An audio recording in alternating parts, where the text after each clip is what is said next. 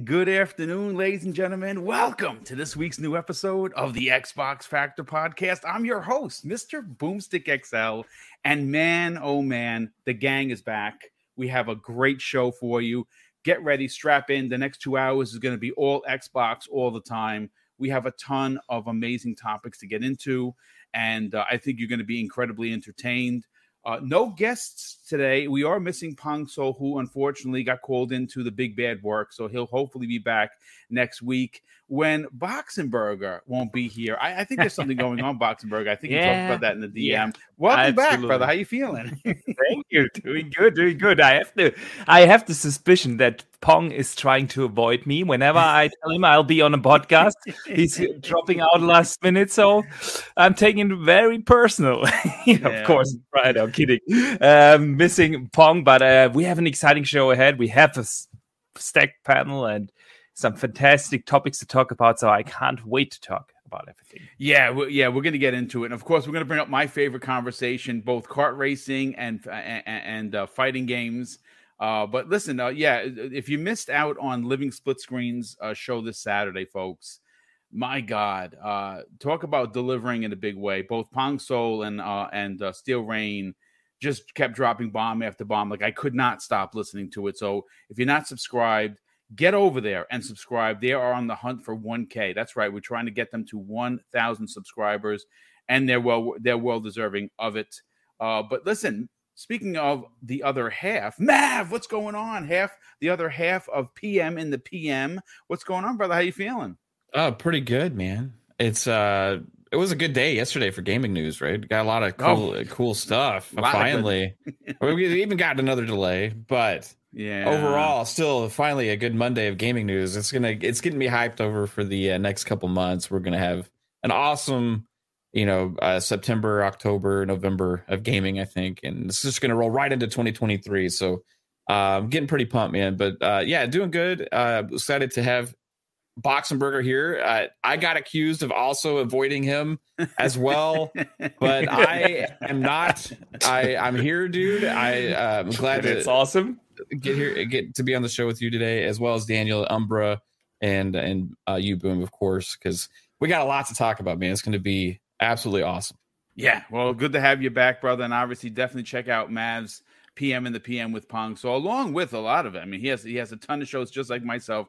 And if you need another Xbox show to add to your repertoire, if you will, of shows, you should definitely check out his Friday show that goes live. 9 p.m. Eastern Standard Time? Am I correct? Yeah, Xbox Ultimate episode 102 will be this Friday at 9 p.m. Eastern Time.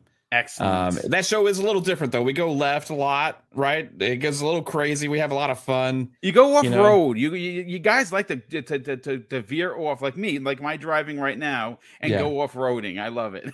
Yeah, Pong started us off on the wrong foot last week, though, because he just let some stuff slip out, like right at the beginning of the show. It just derailed everything. So I'll blame him last week. Damn you, Pong. You, Pong.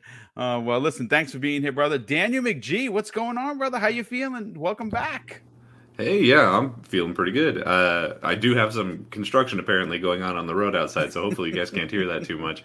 They chose the exact second we were about to start to do it, so that's awesome. Yeah, and that's usually my case. They usually want to start mowing and using the leaf blower as my show starts. That's life. Yeah. Oh, it's so great. Really convenient.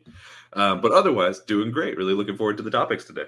Nice. And last and no way least, one of the newest additions to the Xbox Factor podcast, on loan from the Xbox Infinite podcast of Infinite Umbra. How you feeling, brother? Welcome.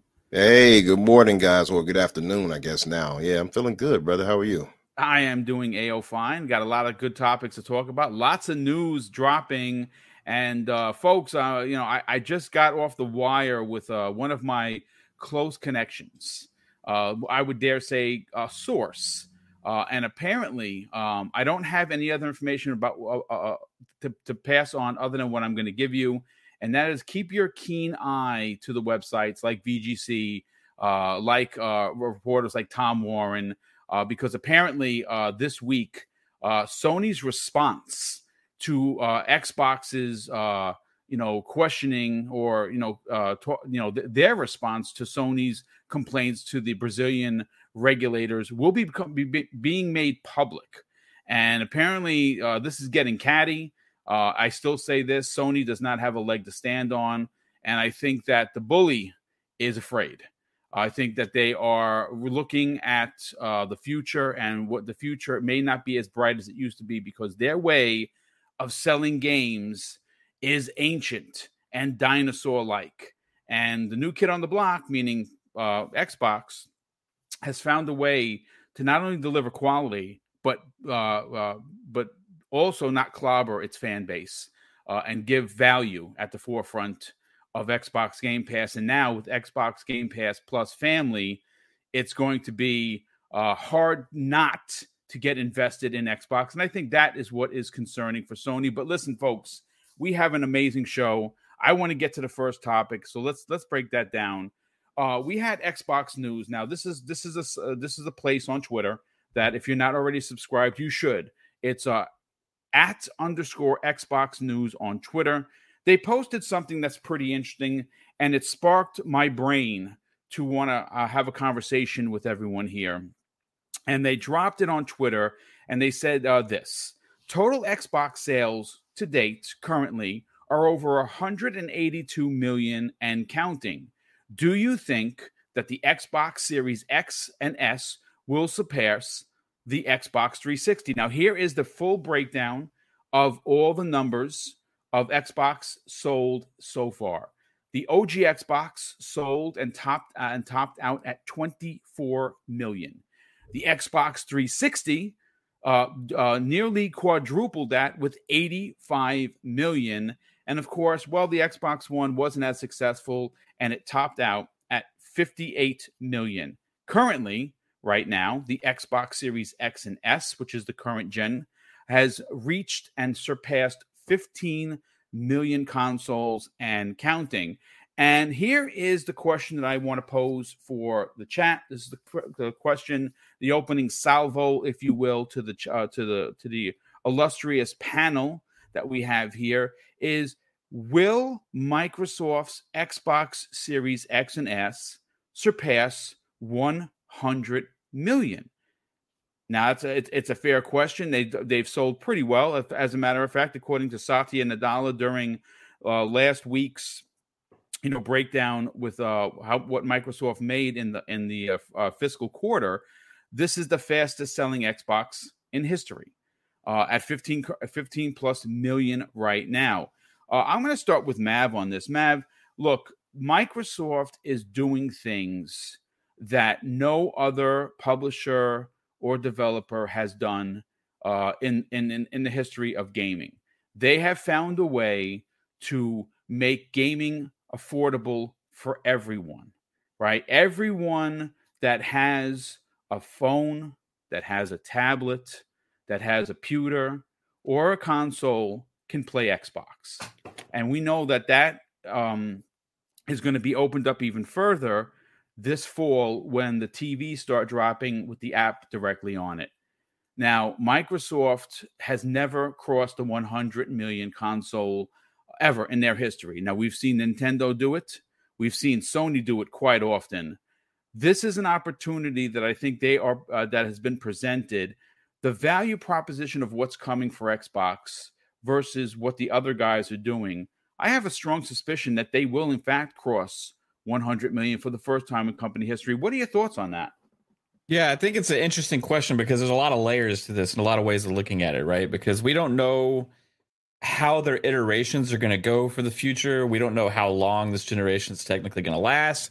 They built consoles that are very future-proof, right? So they can really last forever. But also, because of the way the ecosystem is, who's to say that they're, if everything's forward compatible and back compatible, potentially not going to release different hardware in the future that just has some slight improvements, just slightly, and then potentially call it a series whatever, and will people try and say that doesn't belong, with the sales and stuff like that, So there's a lot of layers to it as far as consoles wise. As far as this whole generation, if I include potentially future iterations into that, I think absolutely for sure it's going to surpass everything. We're already on track of higher than any other Xbox in the history. Also, out a huge amount of first party games already, right? So that avalanche of first party games that we talked about last week on Breakfast with Boom, I think, is coming. Like, it's going to start with Game Pass this holiday in October with a lot of third party stuff. And then it's going to flow right into 2023, 2024, 2025. It's not going to stop.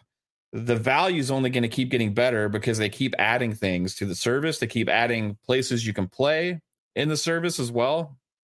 So the interesting thing about Xbox is, while I still think they're going to surpass in hardware over the 360, I also think that Xbox is the least important right now, because there's more devices in the world that can play Xbox than any other platform.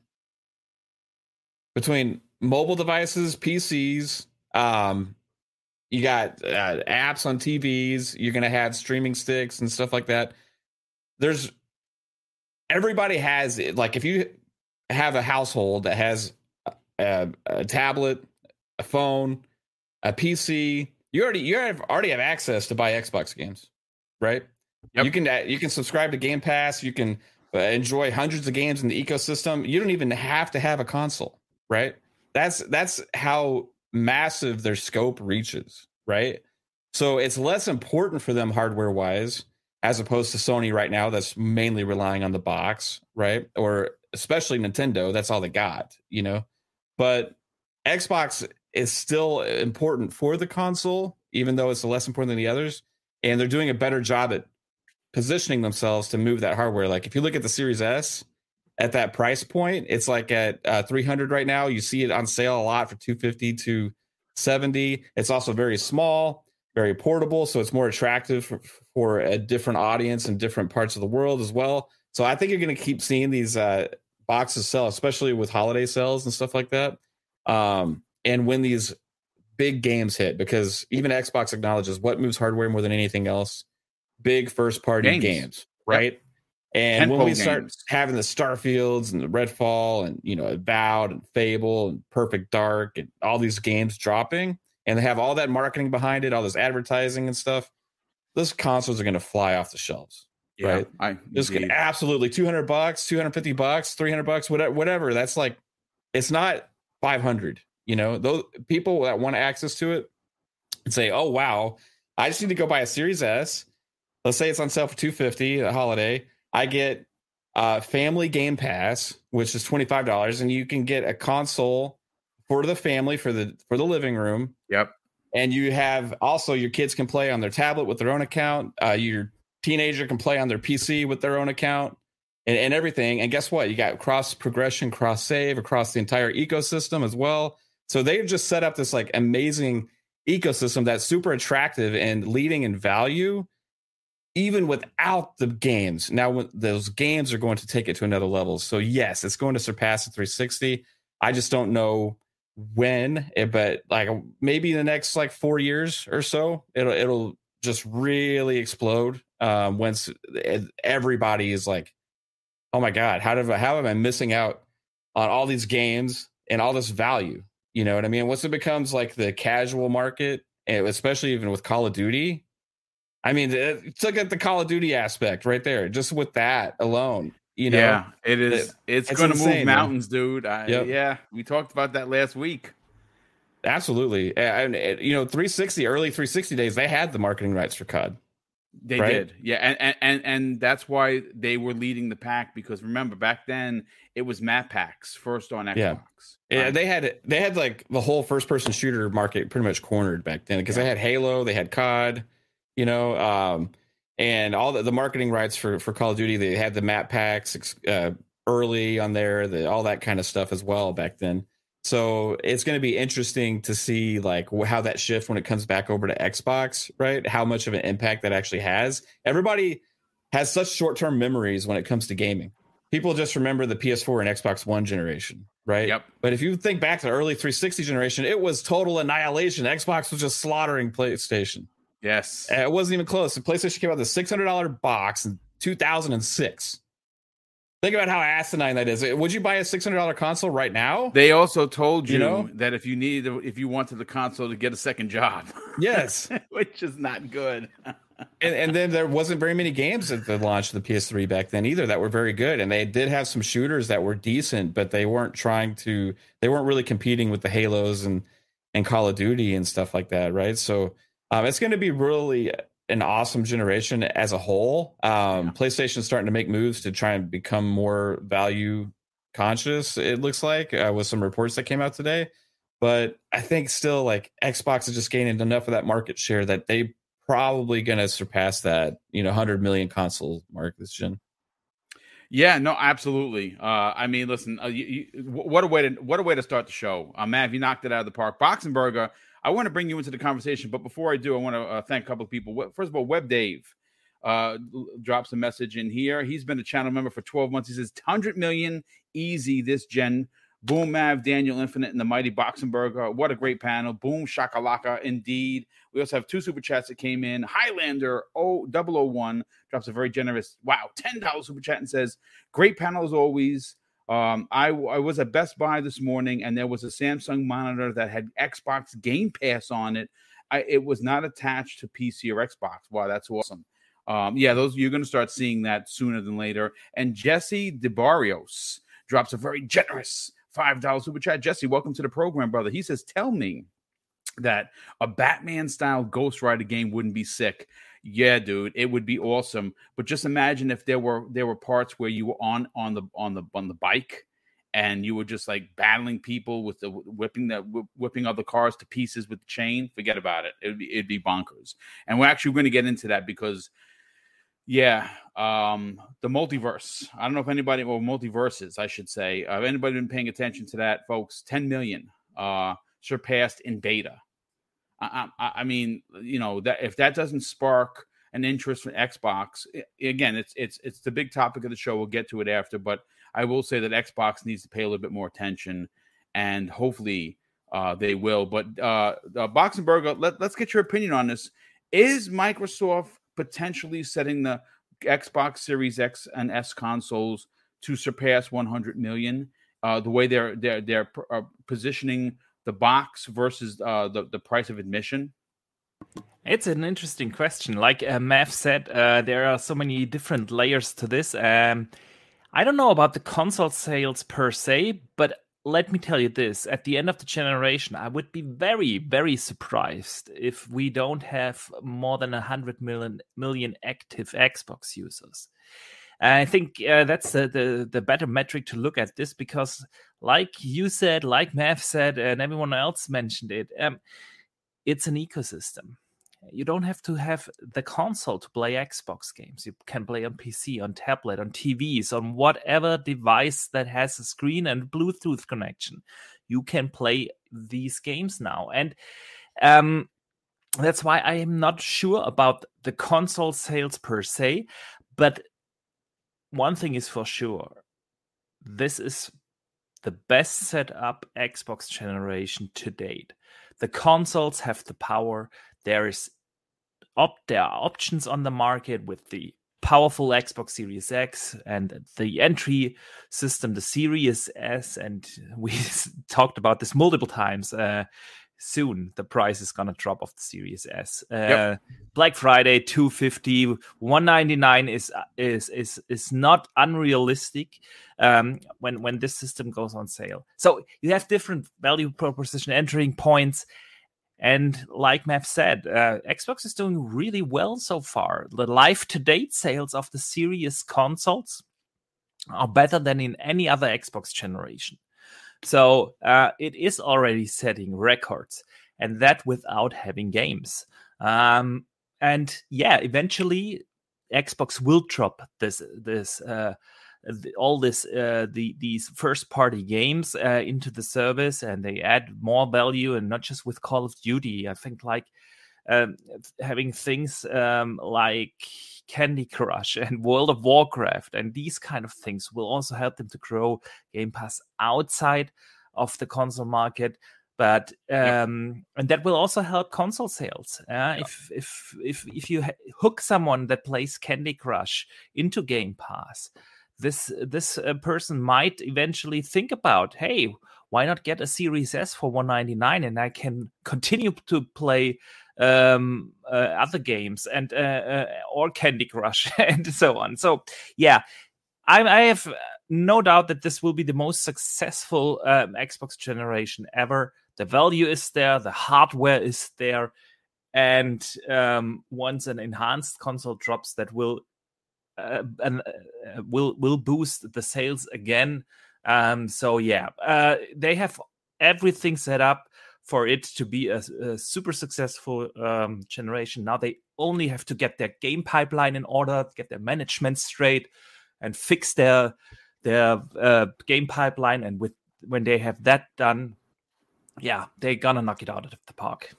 Yeah, no, I absolutely agree. Real quick, shout out to Kia Walker, who's a good friend of the program, constantly dropping hot buckets of information into the DMs. He has just confirmed that Evil West has been delayed until November. At least it's not delayed until 2023, but my God, these delays are just not to be believed. It is. At least it still is here. At the very least. It is. And you know, it is a dry year. Becoming funny. A dry year. Yeah. We all gave Microsoft a lot of slack. I don't want to use the S word, but we gave them a lot of slack for their 3 delays, which I still stand on my stone that it sucks. But if you look at how many companies, how many developers, how many publishers have put delays into 2023, you know, we got to remember that, like I said, I hate to keep saying it, but, you know, COVID is a thing and development is being hampered. It's not the same. Development is not the same thing it used to be. But Daniel, I want to bring you in on the conversation. But before I do, let me thank Elemental PO, good friend of the program. He drops an outstanding $5 super chat and says the sales numbers mean nothing. Why? Xbox is still in the conversation and offering more for the gamer than ever. Easily their best gen. Yes, indeed. And that, you know, let me just clear this up. I'm not on the bandwagon that Microsoft has to sell 100 million consoles to be considered important to the conversation. Microsoft has muscled their way into the conversation, and they are making strides to be the number one box you play your game on. Now, whether that's a TV, whether that's a computer, whether that's your console, your mock-up handheld that supposedly Logitech is working on, you know, they're doing things that Sony's not doing. And on top of doing all of these things, all of these new things for gaming, they have introduced a service that Sony can't match, Nintendo will not match. And even like right now, Sony's best effort has been pushed forward, and it's $18 a month or $120 a year, and you get some day-and-day games, but none of their first party. I believe that is going to change. I think they're going to be literally painted into a corner, and they're going to have to at some point begrudgingly put their games in there. And I actually think they're going to be better for it. I think that their numbers will go through the roof if you can pay, you know, $20 a month, or, you know, if they increase it or whatever for day-and-day games, but only time is going to tell. But Daniel, I'm going to bring you in on the conversation. I see the chat. First of all, we got over 300 people here, which is absolutely amazing. And a lot of people are like, hey, they don't need 100 million. And I would agree with that. But I think that when you look at what is potentially on the rise, you know, everyone so far, both Boxenberger and Mav made great points. When the games hit, and I know that we're all tired of saying, wait till next year, wait till next E3. It's become a meme, right? Yeah. But the reality is that at some point, it's going to hit, and it's going to hit like a tidal wave. And 2023 apparently is going to be that year. What is interesting, folks, and what is I think a bit of a head scratcher to this conversation is the fact that Xbox in this country, in the US, has outdueled the PlayStation 5 for 9 months, 3 consecutive quarters, with no bangers, as the kids say, right? So when the bangers hit, and when they're dropping one AAA bomb per 60 days, per 90 days, and you can get this Xbox Series S down to $200, it's literally game over. And that's where the sales number boost is going to come. And I think at that point, Daniel, that we might actually see them come back to telling us the numbers, because they're going to want to put it out there that, hey, this month we sold 6 million Series S consoles because X game was out. What are your thoughts on the importance of hitting the golden standard of 100 million consoles sold in a generation?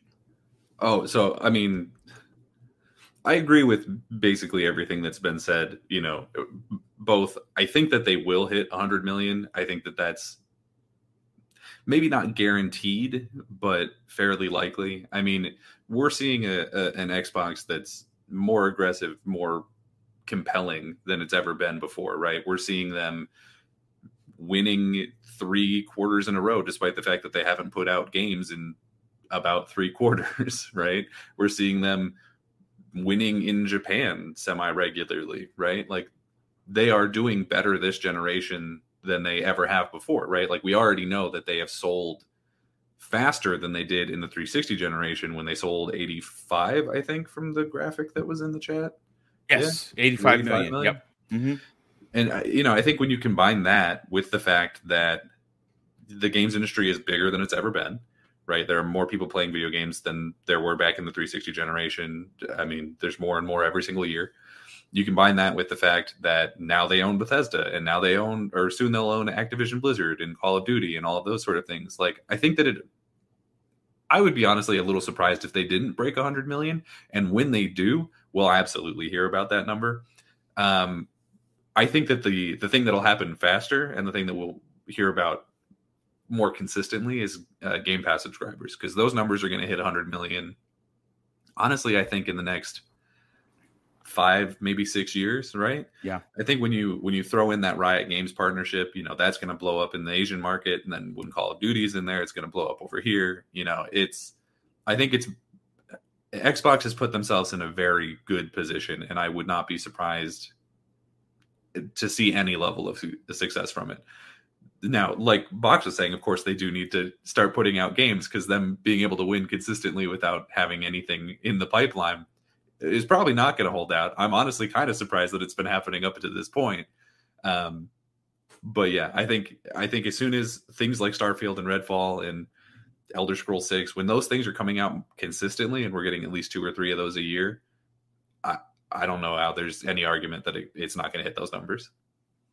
I agree. I'm laughing because Tony C in the chat says in the chat, who's driving right now? That would be me. Sorry, I'm a drunk driver when I'm playing. I read that when he said it. I was looking at you running into the wall. I'm like, Oh my God, that's funny. Welcome to the show, Tony C. It's a name I'm not familiar with. So if you're new to the channel, man, thanks so much for checking us out, folks. Listen, real quick before we bring in Umbra and then we move on. You know, we let him drop his knowledge as it's expected.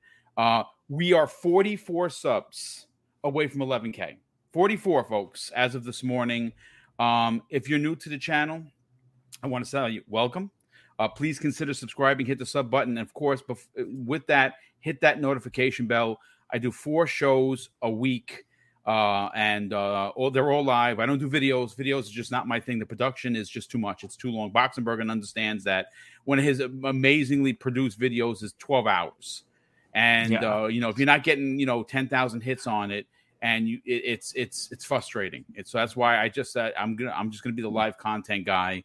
But Umbra, I want to bring you in on the conversation. You've heard everyone so far. Like I said, Microsoft has said in the past that console sales are not an important factor. Users to the service are important, and I get it.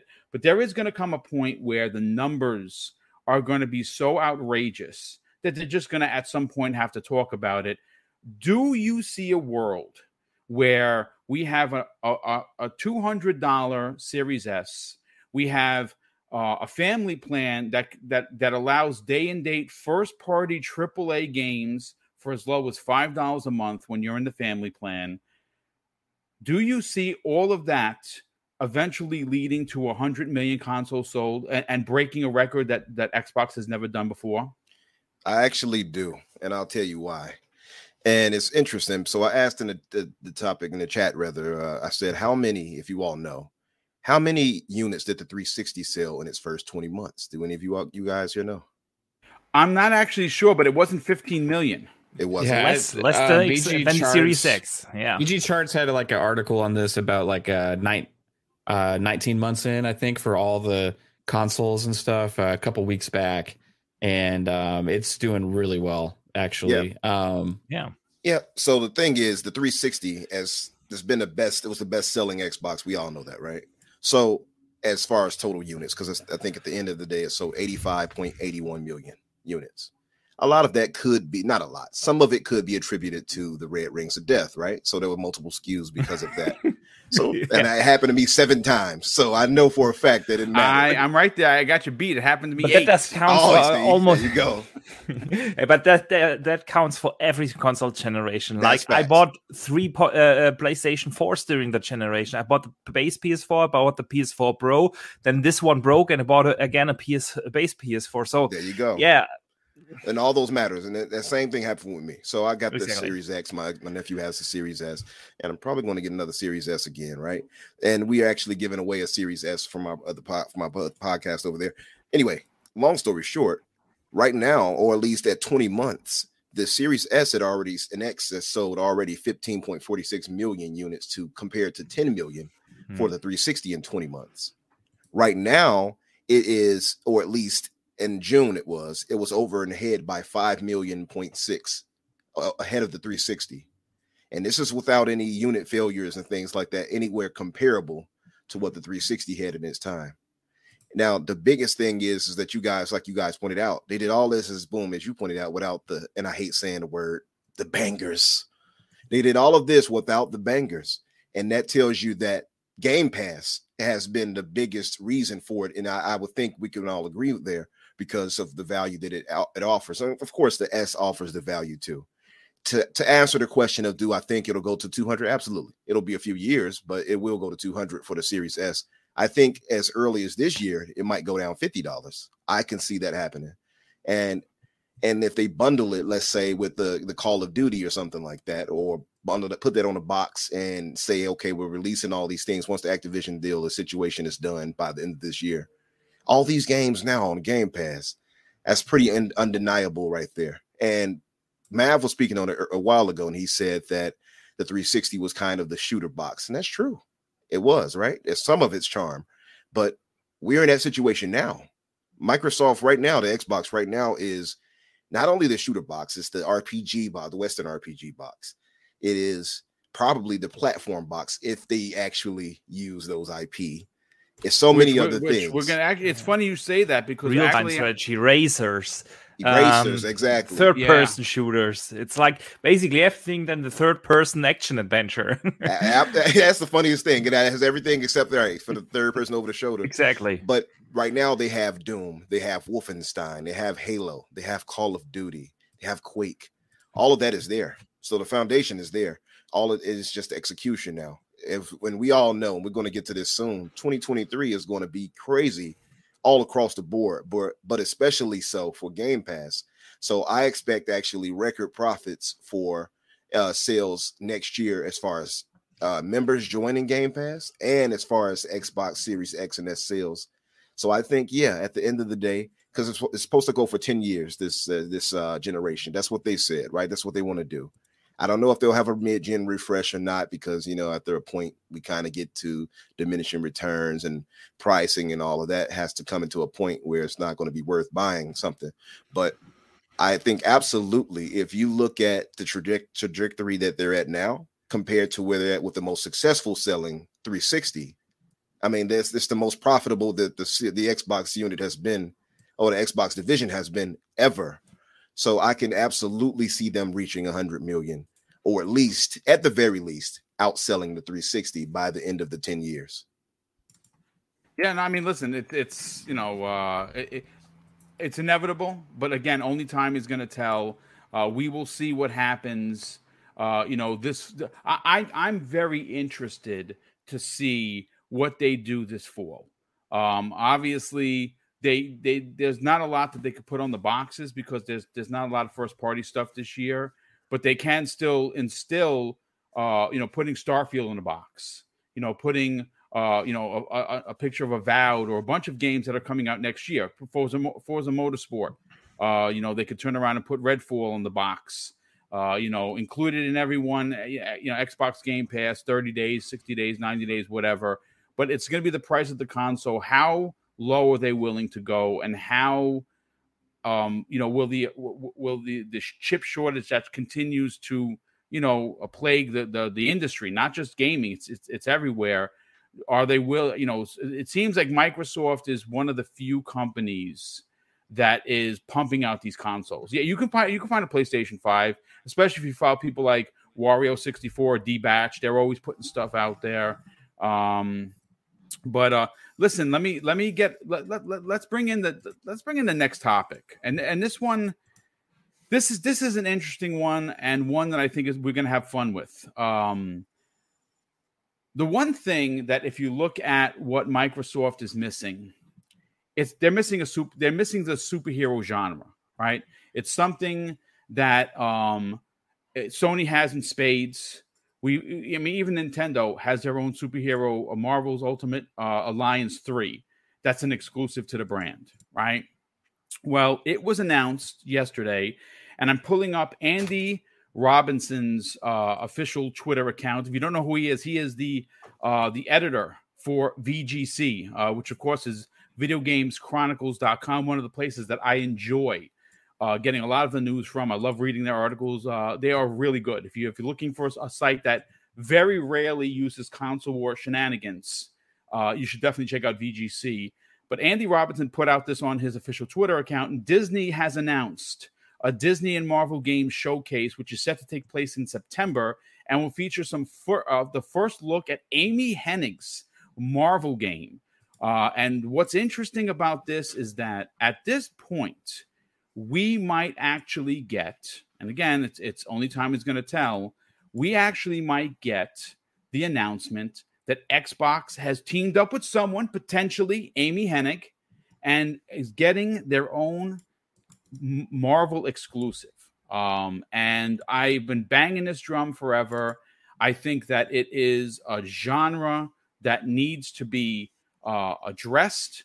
I mean, we're going to get into some of the other genres that have a place in Xbox that are currently not here.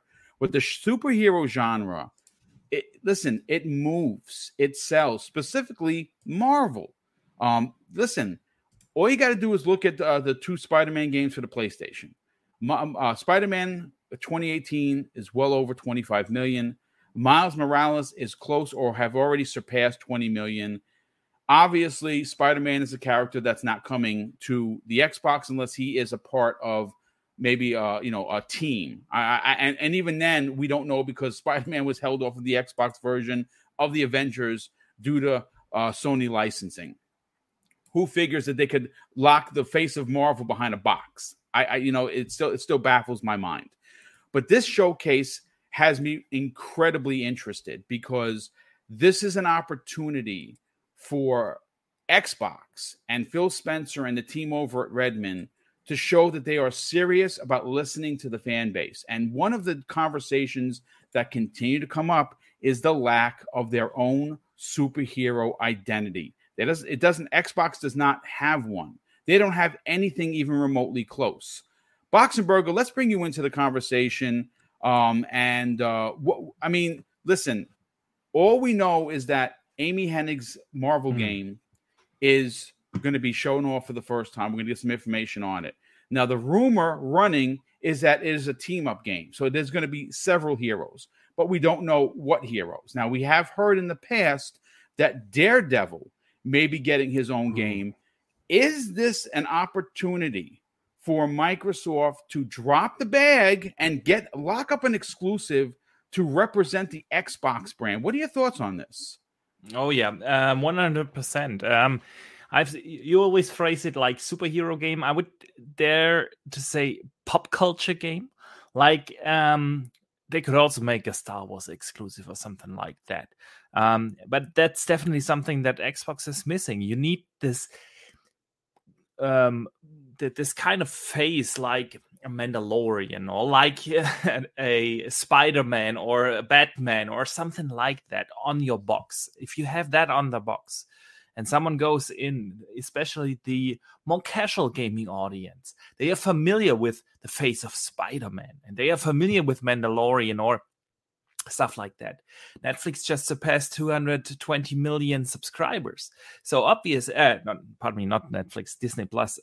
So obviously these kind of shows are very popular, and you want that kind of face representing your brand.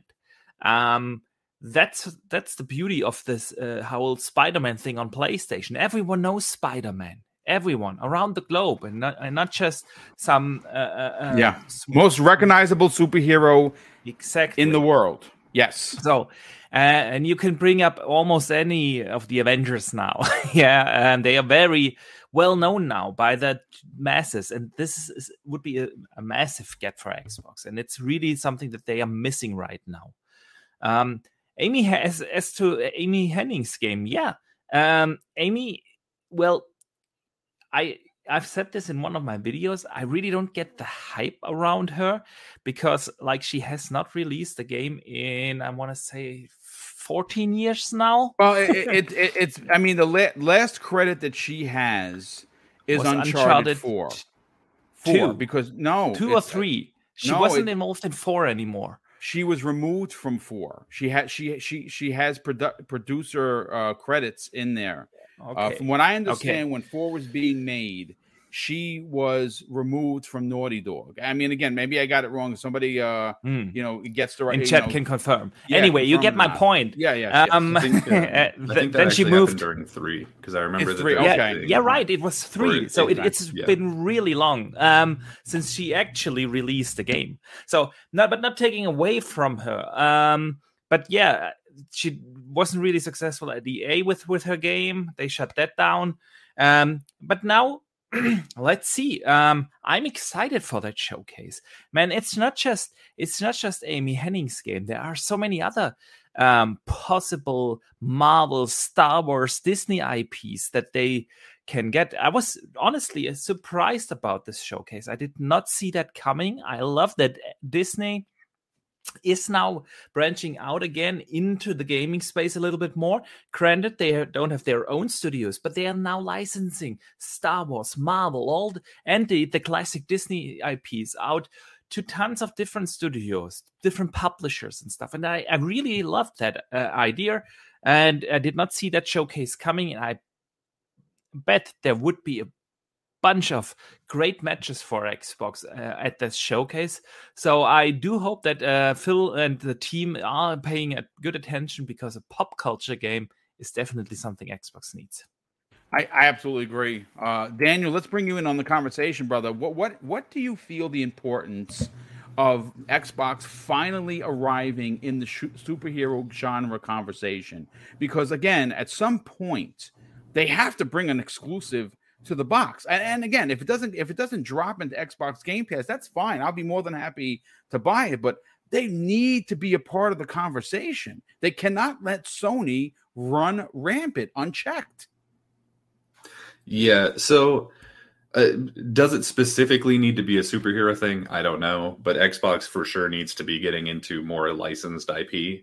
I know that Phil has this thing, or maybe Xbox in general has this thing about wanting to own the IP that they make games based off of, and I think that's a Phil Spencer thing, to be honest with you. He's actually made mention of that on multiple interviews, where he doesn't feel comfortable not having control over said character, but you can make you can write the contract that gives you the ability to sign a 10-year deal for X character, Sure. Sign a 20-year deal for X character.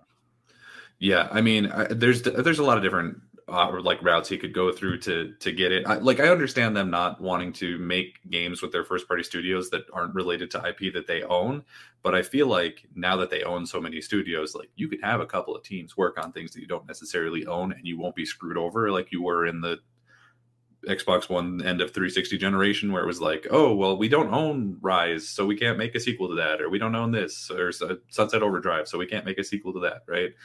I think now that they own enough IP and they're going to have enough people working on the IP that they own, I think that there's more leeway now that they could do that and still feel comfortable with it. Because I agree with Phil Spencer to an extent on this topic, right? Because it's like, you look at what Insomniac is doing, and first of all, they're doing amazing work. They're probably my favorite of PlayStation Studios by a country mile.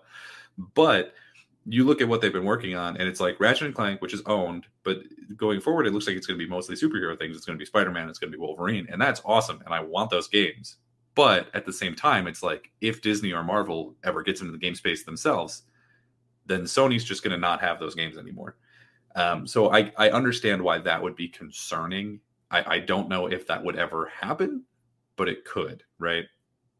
So in terms of them at this particular Disney showcase, first of all, I think it's amazing that Disney is doing this showcase because there's endless possibilities, because they're not making games themselves. They're licensing it out to the people who they believe will do the best jobs with it. And I think that's really exciting.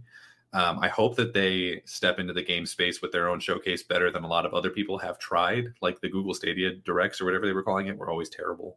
Right, that Luna one was like not doing it for me. Like there's been a lot of companies stepping into the game space who have just not understood the culture of what gaming is, and I think that Disney has made a really smart decision by having it be hosted by Blessing Adeoye Jr., who is one of my favorite people in the games industry. He's fantastic. I really am hoping to work with him at some point because he's absolutely top tier.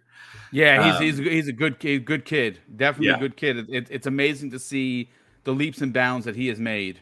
Oh, he's fantastic. I love that kid. I say kid, he's the same age as me. But yeah, I'm very hopeful for this. I don't know necessarily that we'll see an Xbox exclusive at this showcase. I hope we do. But we will absolutely see multiple games that will release on Xbox. And I think at this point, I'm just going to have to call that good enough. No, I mean, look, I understand. I understand Phil Spencer and his opinion. He's the boss, right? And obviously, if he has a certain way he wants to do things, well, then that's the way things are going to be done. But I think at some point, they have to team up with somebody, whether that's... And again, folks, look, the WB conversation is been raging through the interwebs. As a matter of fact, tomorrow evening, we're going to be, we have Dirk Griggity making his primetime gaming appearance as a guest. And we are going to be talking specifically about Phil Spencer's big plan and what has been revealed so far in 2022. And the first topic of the show, though, is going to be the WB conundrum, because there are a lot of people thinking that is Microsoft's next big move. Obviously, if you've been keeping your ear to the news about what the new leadership at WB is doing, they are looking to make deals. They are looking to pawn off things. They have no problem canceling movies that have been made. So it is a possibility, but that will be a conversation we're going to have tomorrow evening at 7 p.m. Eastern Standard Time for the new episode of Primetime Gaming. But I think what you're saying, it makes a lot of sense, Daniel. Mav, let's bring you in on the conversation. What are your thoughts on the necessity of Xbox having a presence at this Disney event happening September 9th? Do you think we finally see Microsoft jump into the water and get their own Marvel superhero game? Man, I hope so. I mean, we also got to remember there was some rumors about Roundhouse Studio. I think Scalzi had originally kind of hinted at that. Yes. Could potentially be working on a Marvel IP, and we know that Bethesda ZeniMax, before they were acquired, had already done that deal for Indiana Jones as well. So they could have done a multi-game deal with Disney, Lucasfilm, maybe Marvel, Lucas, and then also maybe Marvel as well. So maybe there's already a relationship there brewing. They're handing out these IPs like candy right now. You got every publisher out there making Marvel games right now. You got lots of them making Star Wars games as well. And then even you saw the Indiana Jones thing. And also you saw, if you see the teaser trailer they had on Twitter, they had Alien there as well and some other really cool stuff. So this is going to be a cool show. I am extremely excited for it. I made a video yesterday once that announcement was made, because I'm like super pumped for this, dude, because it's like up my alley. If you combine gaming and you combine some of my favorite IPs, period, I get ultra excited. Now, Xbox has missed the boat on superhero games, right? This whole craze of superheroes has been going on now for since Iron Man came out now, or even before that, really.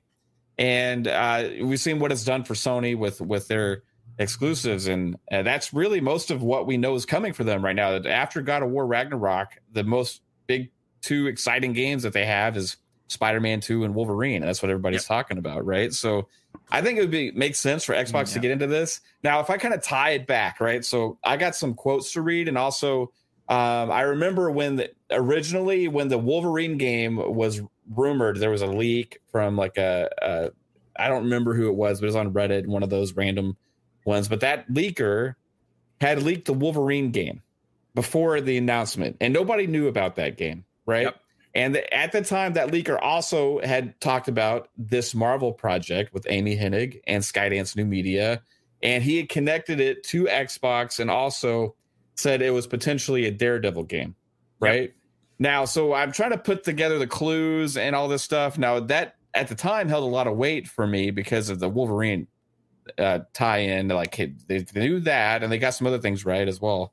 Then maybe it added some weight to Daredevil. So, we're doing some looking and stuff. And the thing that throws me off now is it says, at this event, there's going to be a sneak peek at an upcoming Marvel Ensemble game. They use the word Marvel Ensemble. That's coming from Disney, right? From the official announcement. Yes. So whatever this is a Marvel Ensemble game. That's not a rumor. It's not speculation or anything. That's coming from their mouth themselves, right?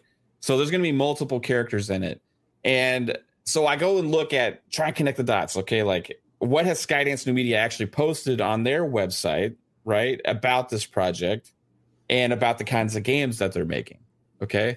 And can it relate to Xbox? So this is what Skydance New Media is, and this is Amy Hennig's very big with writing, right? She's a storyteller. She is very big and creative, right? She's not just one of these like executive type people. She's a true creative writer, a passion for that stuff, and she's done amazing work in the past. So the Skydance New Media on the site says, by challenging established design dogma and exploring new genres, mechanics, and means of player input, we believe we'll see an explosion of creative interactive experiences that are inviting and appealing to everyone, expanding our audience by an order of magnitude. Now, who does that sound like Xbox? Does that sound like Xbox's vision right now? That does sound a lot like, Mav, you're completely knocking this out of the park, as always. Now I'll go on. To create this all-new interactive experience, Skydance New Media has assembled an accomplished... Now, this is regarding the Marvel game, okay? This was actually on their website in the Marvel game category. It has not been revealed yet, but this was when they announced the project. To create this all-new interactive experience, Skydance New Media has assembled an accomplished crew of developers with decades of AAA experience in action and adventure gaming, as well as a diverse team of creative consultants from the worlds of film, television, and comics. The Skydance New Media team is laser focused on creating high-fidelity, richly interactive experiences crafted for traditional gaming platforms, as well as emerging streaming services, and designed to be appealing, inviting, and accessible to a global audience, right? Emerging streaming services. Stadia is not really emerging right now. I mean, Luna's kind of doing okay right now. You know what I mean? But what do you put on there when you say traditional gaming platforms as well as emerging streaming services? Now, this is also related specifically to that Marvel Ensemble game. Yeah. Mm-hmm. Then we get the announcement that the sneak peek is going to come up from that game. And also, this is pretty interesting about a little hint about the kinds of projects that they want to make. It says, we are joining forces with the best IP partners in the world to create story-driven action-adventure experiences with the focus on mystery, exploration, discovery, and adrenaline-pumping spectacle. So we try and look at this and say, like, what IPs out there could delve with the mystery type thing and interactive storytelling and all these things like that, right? I'm looking at that Daredevil universe. Makes a lot of sense, right? You got the lawyers, you got Jessica Jones, detective type stuff going on as well, right? You can have a really ground level aspect to it. I was talking to Jasper about this and Pong as well, because we've been really looking forward to whatever this game is going to get announced. And it just kind of makes sense. If you could do like the Defenders, right? To do the Defenders, you can put it in there. I'm thinking like, imagine like LA Noire type, like detective work. You got the mysteries going on. You're trying to solve puzzles. And you also have your action adventure stuff. And they also talk a lot about Skydance New Media about really thrilling action, right? So you got to combine something. Now you also look at this. What kind of games has Amy Hennig made in the past? And this was thanks to Jasper again for putting this in my head.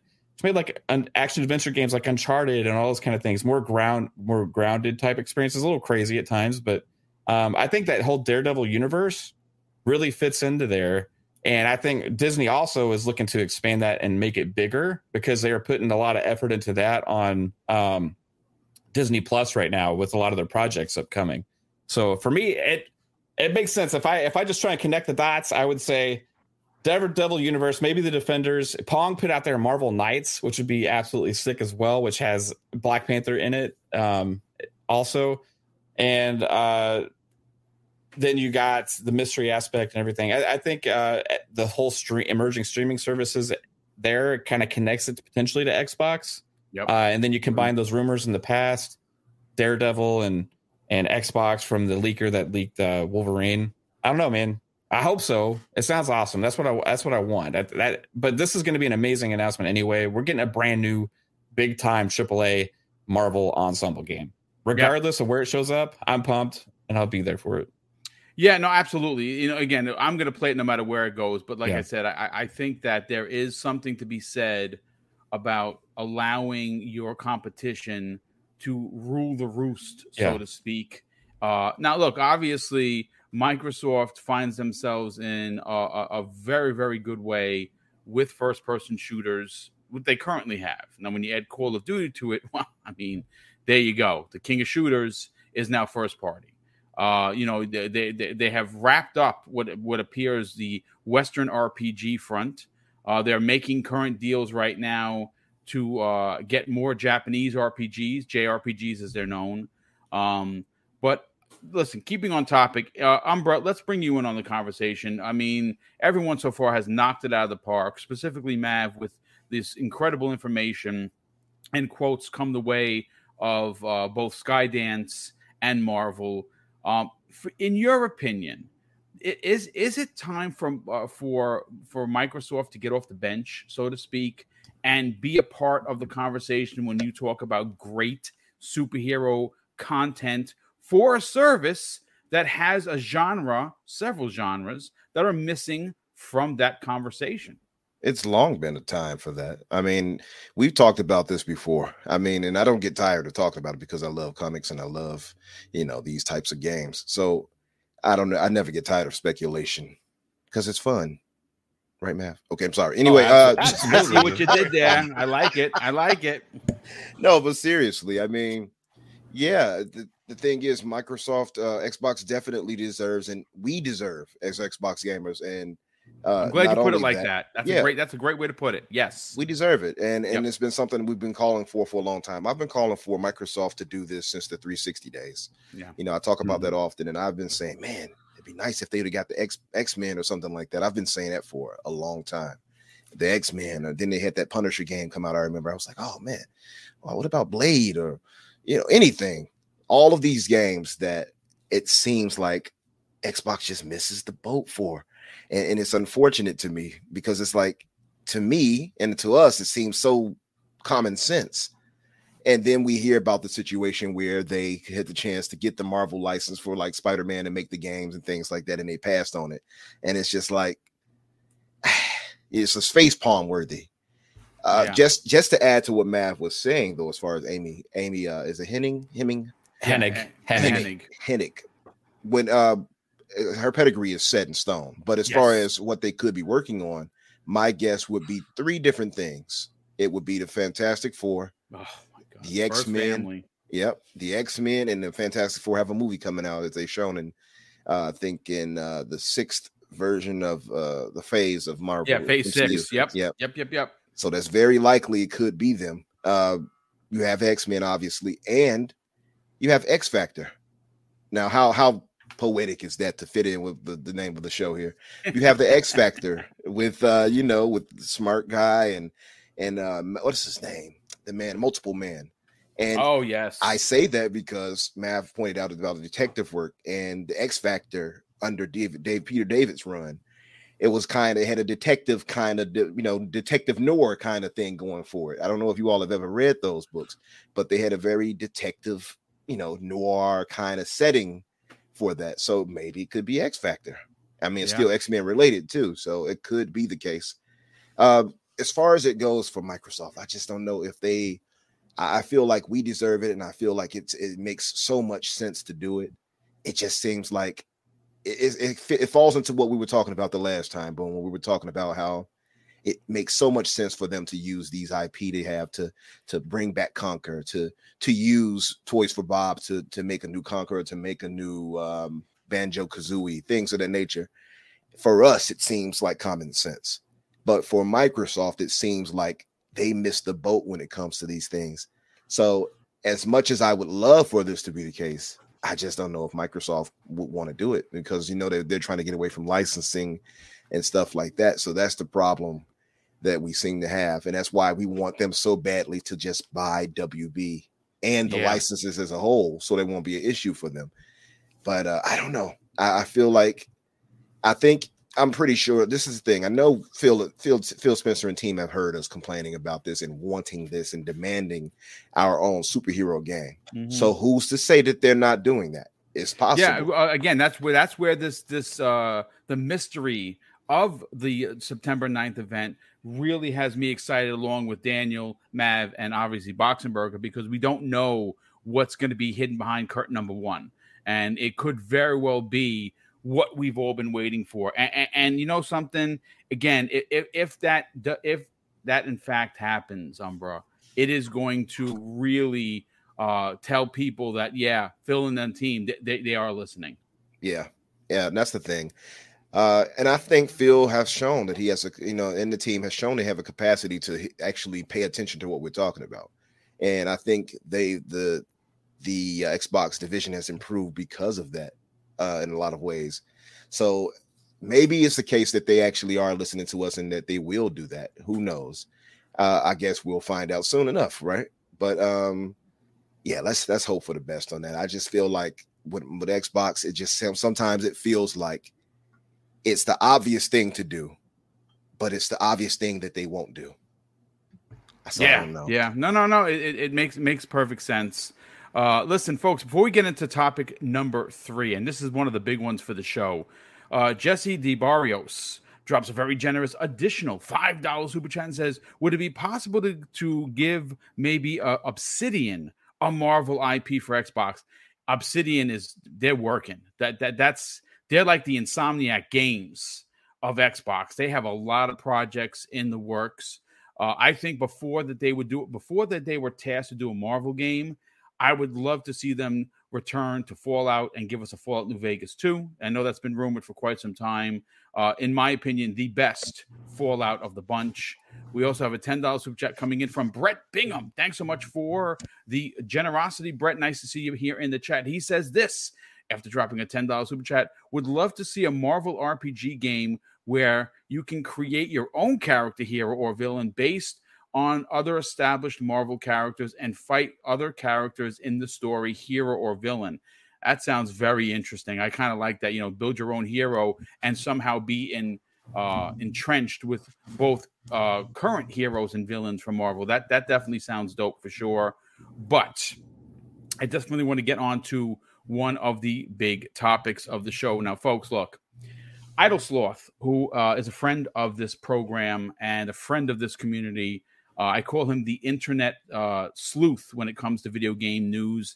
He posted something, and obviously, he constantly retweets and puts out there what Klobrille has to say. Now, if you don't know who Klobrille is, he is, well, I consider him to be an Xbox insider. He's definitely someone that is pro Xbox. He's someone that brings a lot of conversation to the brand, positive conversation to the brand. And Idle Sloth posted something that he posted, and this is what Klobrille had to say, and this is where this topic originates from. Klobrille put this on, and this wasn't on Twitter. This was actually on Reddit. where where I believe he's where he posts a lot of his big topics. He says, "I'm kind of late to the party, but damn, Multiverses is legit. These collections of interesting IP characters work so well in a polished game. Xbox should create such an experiences as well with iconic stuff that they own. A polished Xbox kart racer is guaranteed a #1 Game Pass chart hit, honestly. People just love these kind of mashups, see Fortnite, etc." Now, as much credit as I give Clobriel for posting that, I got to get out in front of us and say, if you've been following my channel for a while, you'll know that I have been banging this drum for years. And this goes all the way back to when the Xbox Factor podcast only had 2 hosts. And that was when I was partnered up with the Welsh Gamer. He was obviously the first voice outside of mine for the Xbox Factor podcast when we launched it about 4 years ago. And since then, at least once, sometimes twice a year, I constantly bring it up. And as you can see by the thumbnail, which I put together myself, and I think it's probably one of the best ones I've done in a while, I have to say, folks, that, look, Microsoft has a service that is trying to reach millions upon millions of people. And so far, they're doing a really good job in doing so. But the issue at hand, and what continues to, I guess, be absent from the Game Pass conversation, are fighters or let's just say family games. It's hard for me to believe that when you have a roster without, I mean, we're not even talking about what's going to come the way of the call of the Activision Blizzard King. Let's leave that off the table because that deal isn't done yet. Let's just look at the 23 studios that Microsoft has. You mean to tell me, and again, please, I'm not beating down on Xbox. I'm asking a legitimate question. Multiverses is in beta. It had over 10 million players, which it could be 15 at this point. I don't know. I tell you what I did the other day. I cashed in some Microsoft rewards, and you know what I bought? I bought the $99 Founders Pack. The pack that's $100. I bought it because I love Smash Brothers, even though I suck the high heaven of it. Okay. And I get schooled by my nephew, Tyler, who's 13 years old, and he beats the balls out of his uncle, and he loves it, and that's fine, right? But the truth of the matter is that when you look at what WB has, it's not really too different than what Microsoft currently owns.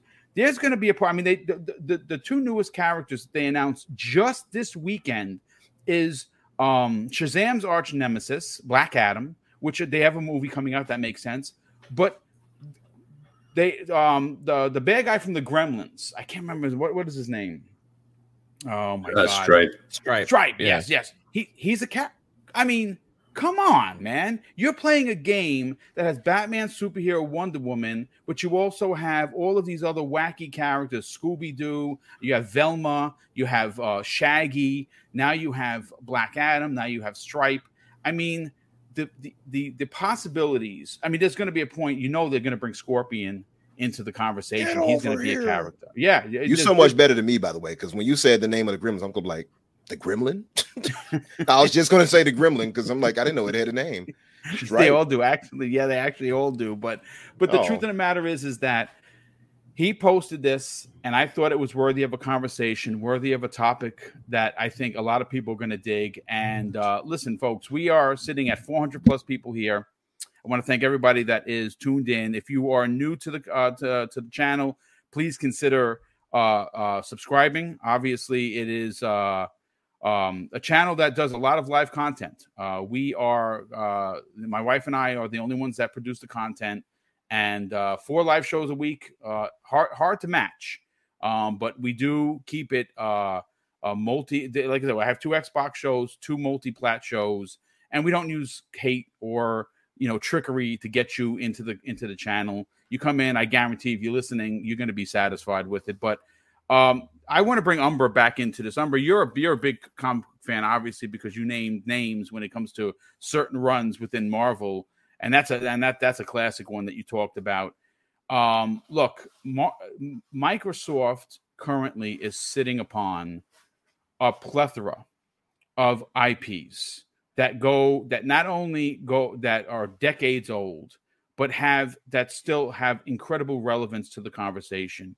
And if you want to be simplistic and you want to just talk about the big wigs, you have Master Chief, you have Doom Guy, you have the Power Armor guy, whoever's in the suit for Fallout 76, you have Joanna Dark, the list just goes on and on and on. I mean, they can do some deep cuts. You can add Conquer, Cameo, Banjo-Kazooie. I mean, it's astounding how many characters they have at their disposal.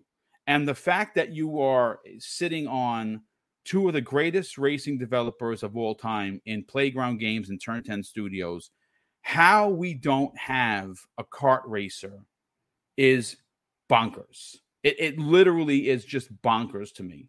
And when you look at, let's talk about fighters. If you don't want to create a Smash Brothers type game because you don't want to, copy or bite off the other guy, which if you've played Multiverses, it's literally Smash Brothers Ultimate with different skins. That's basically what it is. They could turn around and bring in, from the jumpstart, guest characters like Doom Guy, like Master Chief for Killer Instinct 2. These are the Killer Instinct 2 and their own kart racer. Why they don't exist today with the amount of talent and that they have at their disposal is still, again, to me, it's a bit of a fail. And I don't know when we're going to get this announcement, how that's going to happen, when that's going to happen, but it needs to happen. Umbra, what are your thoughts on them using the characters, the iconic characters that they have at their disposal to make one or both of these games? It seems like, again, like common sense. And that goes back to my problem with Microsoft. The common sense things to do, it seems like, for us at least as gamers, it just seems like it's missed by them. It's like, we'll give you, Sea of Thieves season 8 or something instead, or something. I don't know. I don't want to try to put down Sea of Thieves. Don't get me wrong, but I'm just saying it seems like the common sense things to us, and that the new It kind of game, Microsoft, I don't know. It seems like they don't hit and land properly when it comes to that. It's a shame, really. But I mean, the thing is some of these things have to take time, unfortunately. And that's something that we've probably grown too accustomed to on the Xbox side of things. But they have to get these studios acquired first before they can make a lot of these moves. And that's just a fact of it. So the Toys for Bob and such, who could make something like that, or, even Playground doing what they're doing now. So they already have their hands full with Forza and, of course, now Fable. So I don't know how much time they could devote to trying to do that and the kart racer right now. But if anybody I would put in control of a kart racer, it absolutely would be Playground. And you're right, when they have so much IP that they could use that are just kind of sitting there to the wayside, from Banjo to Conquer to Crash once this deal is complete, to Spyro, to the Master Chief, to Killer Instinct, to all these different things and characters and such. So they have tons of characters they can use. I can absolutely see it being big, brought to Game Pass. There's no question in my mind. I think it would do exceptionally well, actually, especially now. In a service. Now, real quick, just to add to your point, this is a great point. JDB SW67 in the chat. First of all, brother, I've never seen your name. If I missed it, I apologize. If you're new, welcome. He says this: once the Activision acquisition goes through, they can revamp Crash Nitro Racing. And that is a fantastic point. All you have he stole my whole point. That's what I was going to say. They got Beanox in the bank. Yes, absolutely. But please, great point. Please continue on, bro. Yeah, and that's the thing. And I was going to steal that answer too, Daniel. Yeah, once they get Beanox in, that's what I'm saying. Like, some of these things have to take time. And once they get the Activision deal situated, they'll have all these extra studios. And of course, granted that they're not working as support studios on Call of Duty still, but Microsoft wisely separates them, at least, and on that bi-yearly schedule they're going to have for Call of Duty going forward. To me, it seems like a no-brainer to do it. Absolutely, Beenox could be the one to do it. I say again, Toys for Bob could absolutely do it. I think they could be one of the ones that do it. I know that name gets tossed around a lot, but I think they are a capable studio, and I don't think making a capable kart racer is something out of their wheelhouse. I think they can absolutely do that. As far as a fighter, though, the thing about, I think, with Multiverses is so much comes together with that, because there's so many iconic characters there, from Bugs Bunny to, like you said, Scooby-Doo, Tom and Jerry. It's crazy. It absolutely is, to Superman and everybody else. Those are major, big time, world known characters. So it's a little different for that reason for them. And of course, it is multi-plat. So I can see why they got so many people to play. And it's free to play. It's free to play too. Yeah. But if Microsoft did that and, put their game into a Game Pass and use the iconic characters they have, it might not do as great initially as a Multiverses, but I can see it reaching 10 million and such, and people played and things like that over time if they put quality developer on it and an actual budget. If they actually did that, I could see it being something really nice for them. You know what's interesting? Look what's on your screen. Forza Horizon 5, right? Mav, I'm going to go to you on this. Forza Horizon 5, which is considered, racing is considered a niche genre, right? It's niche. But one of the things that jumps off the page anytime you talk about a kart racer, I mean, obviously, if you want to go all the way back, Diddy Kong Racing on the 64, classic, right? Classic Rare at their absolute finest. You go back to we've seen Garfield Racing, for crying out loud, but everyone goes right back to Crash Racing, because Crash Racing is absolutely fantastic. They have a blueprint. It works. They remade it. It sold like gangbusters.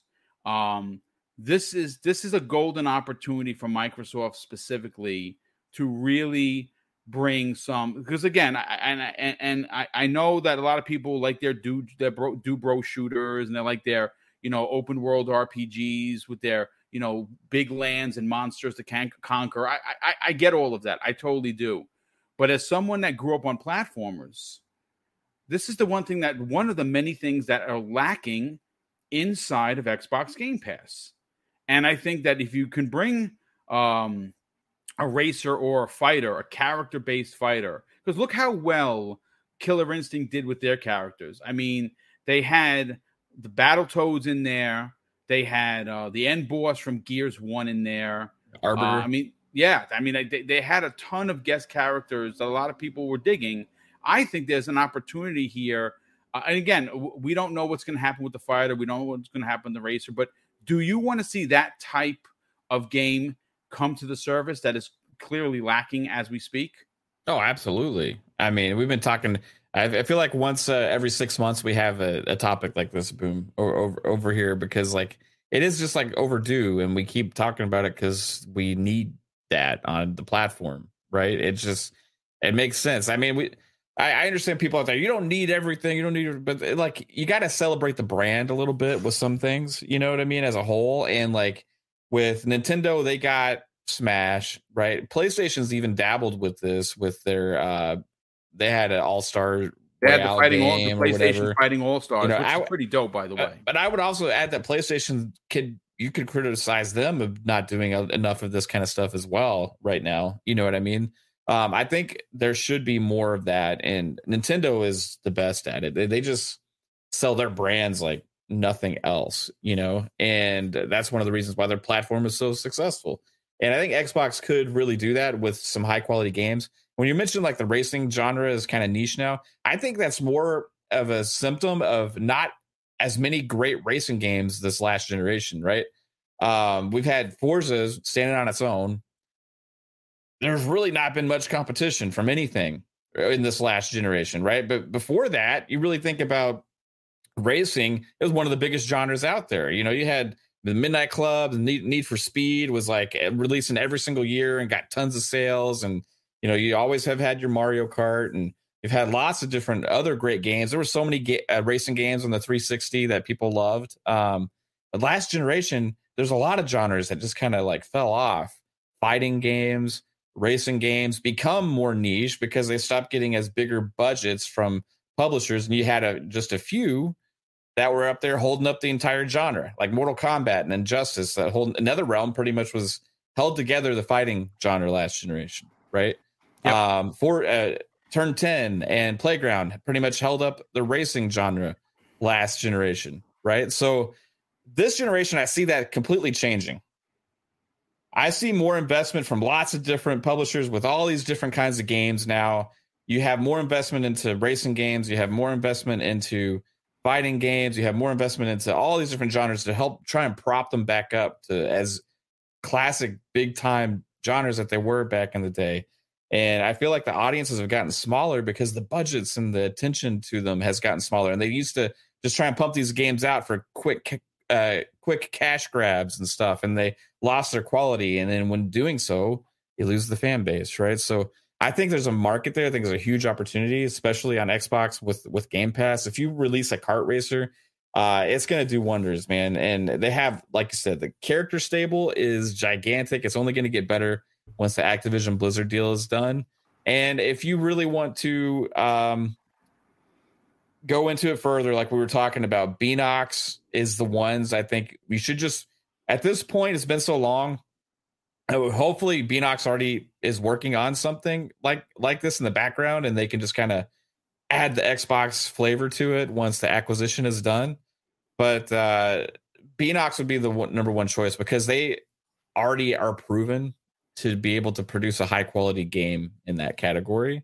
And I don't necessarily want it to just be an expansion for like a Forza Horizon, because I want enough people to get eyes on it. So it needs to be a standalone, but then I don't want really Playground taking on another standalone project when they got Fable, and then I want them to keep working on Horizon, Turn 10, do your keep working on those amazing engines and keep making those amazing racing sims. And we know that the next Forza Motorsport is going to be absolutely insane.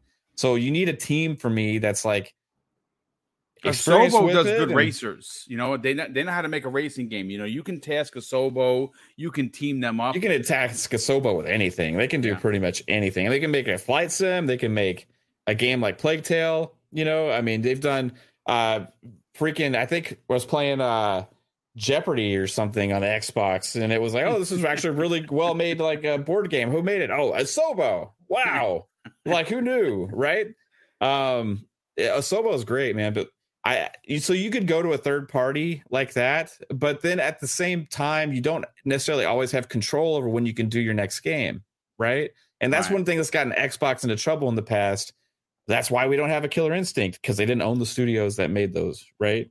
Yep. Iron Galaxy is now making that brawler battle royale game. I don't know if many people are even excited for that thing. It looks interesting, but I think it's going to die on the vine. There's just too many free-to-play stuff games out there. And they could be making the next Killer Instinct, but guess what? That Microsoft didn't own them, so they took whatever deal to make the next big thing.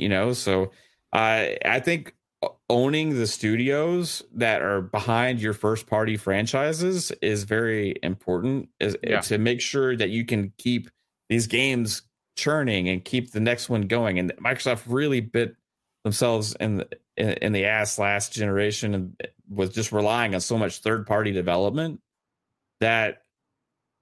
that's why we're in the situation where we don't have much games right now, because they've had to acquire all the studios to get these games started in the works, in the pipeline. So but once the Activision Blizzard deal is done, you're acquiring a lot of studios that have a lot of experience with a bunch of different genres that the current first-party stable of Xbox does not have. Right. And a lot of these are more for that casual audience. Right.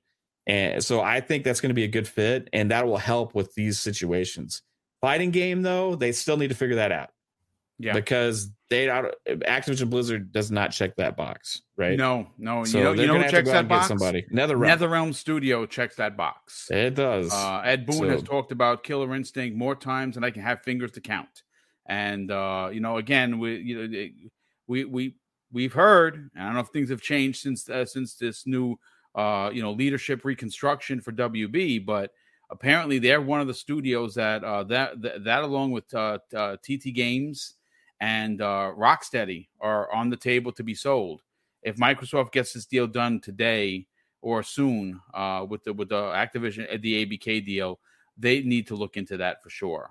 Real quick, before I bring in Daniel on this conversation, I do want to bring up a quote from Jarrett Bishop in the chat. He says this: as much as I like these discussions, I think people miss out on a huge point. Just assigning studios to make games is not going to guarantee success, especially these established studios need to pick. And that's a great point. And Daniel, I have an idea. I don't know if anyone from Microsoft is listening. I know that Xbox and a few people from Redmond do listen to the show. And this is an idea that I don't need the credit for. I need you just to pass it along to Papa Phil. Microsoft or Xbox is a very big division of Microsoft. And to get people's interest in making a game or building a new studio, all they have to do is drop, an email, a company-wide email. Hey, listen, we're looking to create a new racing kart racer similar to Mario Kart with Xbox characters. If you have experience in that field and you want to join the new studio we're building, send us in your application. And I think that could generate a lot of buzz within the company, and you can get people to be interviewed that, this is where you find your studio director. Oh yeah, I worked on Project Gotham when we were, when it was a thing on the OG Xbox. And I'd love to get back into racing. And yeah, I love Mario Kart. I'd love to be a part of it. That's how you handle this. Because we know Microsoft is going to say, hey, studio over there, guess what? You're making a kart racer or you're fired. They're not going to do that. Yeah, that's what they did in the past. Yeah, which they have done in the past. So, Daniel, what are your thoughts on Microsoft being a part of the conversation? We're adding family games to Game Pass, which is something that they want to do. They just introduced a family plan, which is obviously going to introduce people's children to the service. They really don't have a lot of kid games in here. They have a few, and look what happened when Peppa Pig, which by the way I got 1,000 out of 1,000, and I did that with my nephew. I just want to point that out. A real gamer, a true gamer. Yeah. But I mean, honestly, this is the conversation. Though Peppa Pig was trending for days, dude. Peppa Pig on Xbox Game Pass, it trended for days. Could you imagine if Microsoft is able to bring a character racer where in this game you're racing on a Halo ring, you're racing through the volcanic levels of Gears. Mm-hmm. You're racing on one of the Hot Wheels tracks from Forza Horizon 5. You're racing through Fallout. You're racing through Elder Scrolls. I mean, it's limitless what they could do. Yeah. So as far as like the children's games go, right, or the rated E games or whatever you want to call it, Microsoft has all of the pieces. They just need to put it together, right? Yeah. And Phil Spencer, if you're watching this, you're out, you're walking the dogs, you're driving to work, you're flying to a studio visit, you're a busy man. I don't know what you do. I've never been that busy or that important. First of all, I want to apologize for Umbra. He doesn't know what he's talking about. Sea of Thieves is amazing. I just hit Pirate Legend. I'm very proud of it. Second of all right, so the teams that they've got, right? They've got Beanox, who made the Nitro Refueled or whatever, the newer version. Indeed. Of it. Yeah. Right. If as soon as that deal goes through, you just throw all of the IP at them and you're like, hey, do you want to make another one of those? Because chances are that they do, because I think they got folded into Call of Duty and I'm sure they didn't want to do that. Right. So I would just like, hey, make another one of those, but also like, here's Master Chief, here's Marcus Phoenix, here's all this other stuff, right? Throw Jaina Proudmoore from WoW in there, just like get it done, right? And then I think that to solve the other part of the problem is you just staff up Toys for Bob. I think they have one team right now. I think you staff them up to 2 teams, maybe even 3. And then every other year, maybe they're able to put out, here's the next Conquer game, here's the next Banjo game, here's the next this, right? And just like get that on rotation, because children's games are extremely important to a subscription service like this. I mean, you look at 100%. I mean, you look at the successful television streaming services like Netflix or Disney Plus now, and yes, they have adult content, like Stranger Things, pretty much everything in the MCU, right? And those are the things that are bringing in probably maybe the biggest chunk of stuff. But you also have to have, the I Am Groot miniseries. You have to have the Camp Cretaceous Jurassic Park show, right? Like you have to balance that out. And I think that that's a thing that a lot of like hardcore quote unquote gamers need to come to terms with, is like, hey, not everything is for you. Like they're trying to appeal to, they're trying to hit, I think he said like billions of people. They're probably not. Yeah, Phil Spencer said it. That his quote when he was being interviewed, when they were talking about what is the ideology behind Xbox Game Pass, he said he wanted to reach 3 billion gamers. And at that time, like I said, the social media being what it is, and the gaming channels, and of course the publications like IGN and like Kotaku and everyone else, they clowned on him for this. It was a meme, right? Oh, Phil Spencer is going to 3 million. They can't sell their own Xbox, and now look where we are. They position themselves to hit that number. Yeah, and honestly, I would even say, and this might be a controversial take because I don't like these kind of games. I think I missed the boat on it, but I think children's games are potentially the number one way of building your brand at this point. I mean, look at Nintendo. They almost exclusively make games that are very clearly geared towards children. I know that a lot of adults play them, probably because they play them as children. Gonna have Nintendo fanboys coming at you soon, Danny. I'm sorry. But like Nintendo is the most successful video game company on the planet by console sales, right? They're doing amazing. Like they're killing it, right? And they're doing it off the back of, building up this nostalgia in children, and then having those children continue to play it and introduce it to their kids, right? Xbox now has a library of children's IPs that they could very easily make very they're not going to get as popular as Mario or Pokemon. That's just not going to happen. But like that could really help in that department, right? So I think that they've got everything that they need. And I would say, because we were talking earlier, or Boom specifically, you were talking earlier about how a lot of people are pushing for the WB acquisition. I'm one of those people, because there's a lot to be said about getting Spencer that. Are like long lost twins or something, or like we share a brain cell. But he has been buying like all of my favorite things, right? Double Fine, Obsidian, Ninja Theory, Bethesda, Blizzard. Like it's like he's reading my Christmas list. And the last thing on that Christmas list is like BioWare, which you're probably not going to get because it's in EA, and then WB, because like my entire childhood was WB shows. I grew up watching Saturday morning cartoons on the CW, watching Batman animated series, watching Cartoon Network, stuff like Codename Kids Next Door, all that stuff, right? They buy that, they get Multiverses. If Multiverses is already not necessarily branded specifically as a WB thing, so if they became part of the family, or even if there was just a really tight partnership between the two of them, that is effing genius. The Halo what you just said, right? Just fold in all of the here's Multiverses, and also now here's Master Chief. Here's holy crap, all from WoW. I didn't even think about that, dude. Oh my god, that is just get in there. Oh my goodness.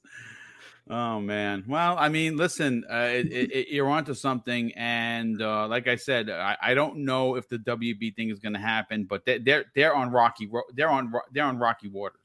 Mm-hmm. They have been for quite some time. New management is firing people and cutting ties with long-term problems. And when you start to see, and again, this is just me being, looking at the big picture here, folks. When you start to see a company trimming the fat, so to speak, selling things, getting rid of studios, firing people that have been troublesome, they're prettying themselves up for a potential acquisition. Now, we did see Square Enix do that, right? They got rid of Crystal D. They got rid of Eidos Montreal. They just got, they're kind of tightening the belt on what games they're going to make. Kind of sounds like Sony's going to be buying them. That we've known that for quite some time. But I mean, it's just Daniel. I mean, really, that's just the quote of the show. To be honest with you, I didn't even think about that. You take WB's very popular 10 million plus players in beta, PS by the way, mm-hmm. and you just fold in Microsoft or Xbox characters. And what's interesting with that is that you leave it multi-plat and you introduce new characters on other platforms. Hey, who's this guy in the space armor? Boy, that's Master Chief. Oh, man, he's dope. Who's this Marcus Phoenix guy? Wow, that guy is dope. Oh, he got a chainsaw gun? Okay, I'm in. You know, and yeah. Yeah, and I think the partnership makes a lot of sense because, like, the number one thing that Xbox needs right now is more, like, recognizable IP, more pop culture things, right? And they know that, right? Like, they're trying to hit the biggest potential crowd that they can. Some of the biggest franchises in the world are owned by WB. They've got Batman, they've got Superman, they've got all of these things, right? That solves their problem. If they buy WB, they never have to buy anything else again. They probably still would, but they don't need to, right? Yep. Whereas over on the WB side, it'd be good for them too, because, like, clearly they need some money bags to help protect them because they're not doing so hot right now. Yeah. And B, they clearly need a little bit of a shakeup, right? They need to be able to take risks and not have to be afraid of the results of those risks, right? They need to change up how they're doing pretty much every level of their business. I mean, if you paid attention to all the things that came out, I think it was an earnings call or whatever, where they, like, canceled Batgirl and all this other stuff that, like, they probably shouldn't have done. Like, they need a shakeup, and I'm not talking about the, like, hierarchy of the DC universe is being changed, like what Black Adam's been saying for 7 years, 10 years, whatever it is that The Rock's been attached to that role. Like, it's just a partnership that makes so much sense to me that, like, I'm probably too attached to it at this point, but I need it to happen. Yeah, no. I mean, listen, again, tune in tomorrow evening because we're going to be talking about that specific subject, and I'm going to give you a proper shout out and mention that specific quote regarding the multiverses. Yeah, that's it. They get WB, they get multiverses, and it's already established. And all they got to do is fold in Xbox characters. It's genius. It is just genius. But Boxenberger, let's bring you back into the fold here. You obviously have two boys, two beautiful boys, as a matter of fact, that are into pretty much everything, right? So you, as a pop, I would imagine that, I mean, the honor, the love that I feel when I'm sitting on the couch with Tyler, who's my nephew, but we treat him like our son, is just, there's no words for the love and how important it is to sit down with a younger generation and both play a game together. It's an incredible feeling. So I can only imagine that as a dad, that has got to be gratifying beyond words. And Xbox, you know, we know that you play on everything else, but you love Xbox, same as most of us here. Is Microsoft missing the key element of family titles? And could a kart racer or / fighter bring in a new element of gamers to find the brand? Absolutely. Like you said, the kid-friendly IP, the kid-friendly game is kind of missing in the portfolio, and a kart racer would be absolutely fantastic. Like you said, it's fantastic to play with kids. I play Mario Kart religiously with my kids. Just bought actually the map expansion pack for that. We're having a blast with the new tracks. And yeah, like basically everyone said here on the panel, there are so many possibilities now for Xbox to make such a kart racer. The IPs are there, the iconic characters are there. It all would make sense. But I also agree absolutely 100 with Infinite Umbra, who said, well, It all makes sense to us, and we've been talking about this for years. Like Mav said, like every 3 to 6 months we talk about stuff like this, or Killer Instinct, and all these, or Banjo. How many times have you? My goodness, the horn about Banjo? If I had a quarter for every time I said Banjo Kazooie, I'd be a millionaire, dude. And for some reason, they are just sitting there and doing nothing with those IPs and these possibilities. But the thing is, and I think this brings this whole thing around. Xbox has this hands-off mentality with the studios. They don't want to go into a Beenox and tell them, okay, you're gonna make now a kart racer. Yeah, they just don't do that. And unless one of the Xbox studios intrinsically comes to Microsoft and says, hey, we want to do a kart racer, it's just not going to happen. And I feel like right now, these kind of studios that Xbox has, maybe that changes with ABK, but as of right now, the 23 studios, there's just no studio that comes willingly, freely, and say, "Hey, that's our dream game. We want to do that." And unless this is not is going to happen, I don't think Microsoft will do that. Unfortunately, because like everyone said, that the potential is there. Now Microsoft just needs to do something with it. Yeah, they absolutely do. I just got a DM from a good friend of the show. He made his debut last week on Primetime Gaming. Andre Doyle, a good friend of the program. I think he's listening right now. He actually just sent me a DM. And I'm waiting for clarification to make sure that what I'm going to say is correct and it's going to answer a lot of questions.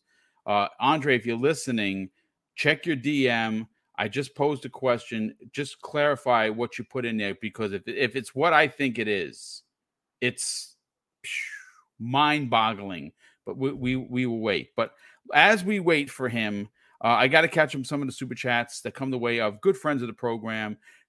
Crazy Lou Gaming. Now, Crazy Lou was on last week's Primetime Gaming. He jumped in on the back end. Crazy Lou, hopefully you're doing well. And look, I'm going to say this. He drops a $5 super chat. Thank you for the generosity. Thank you for the support.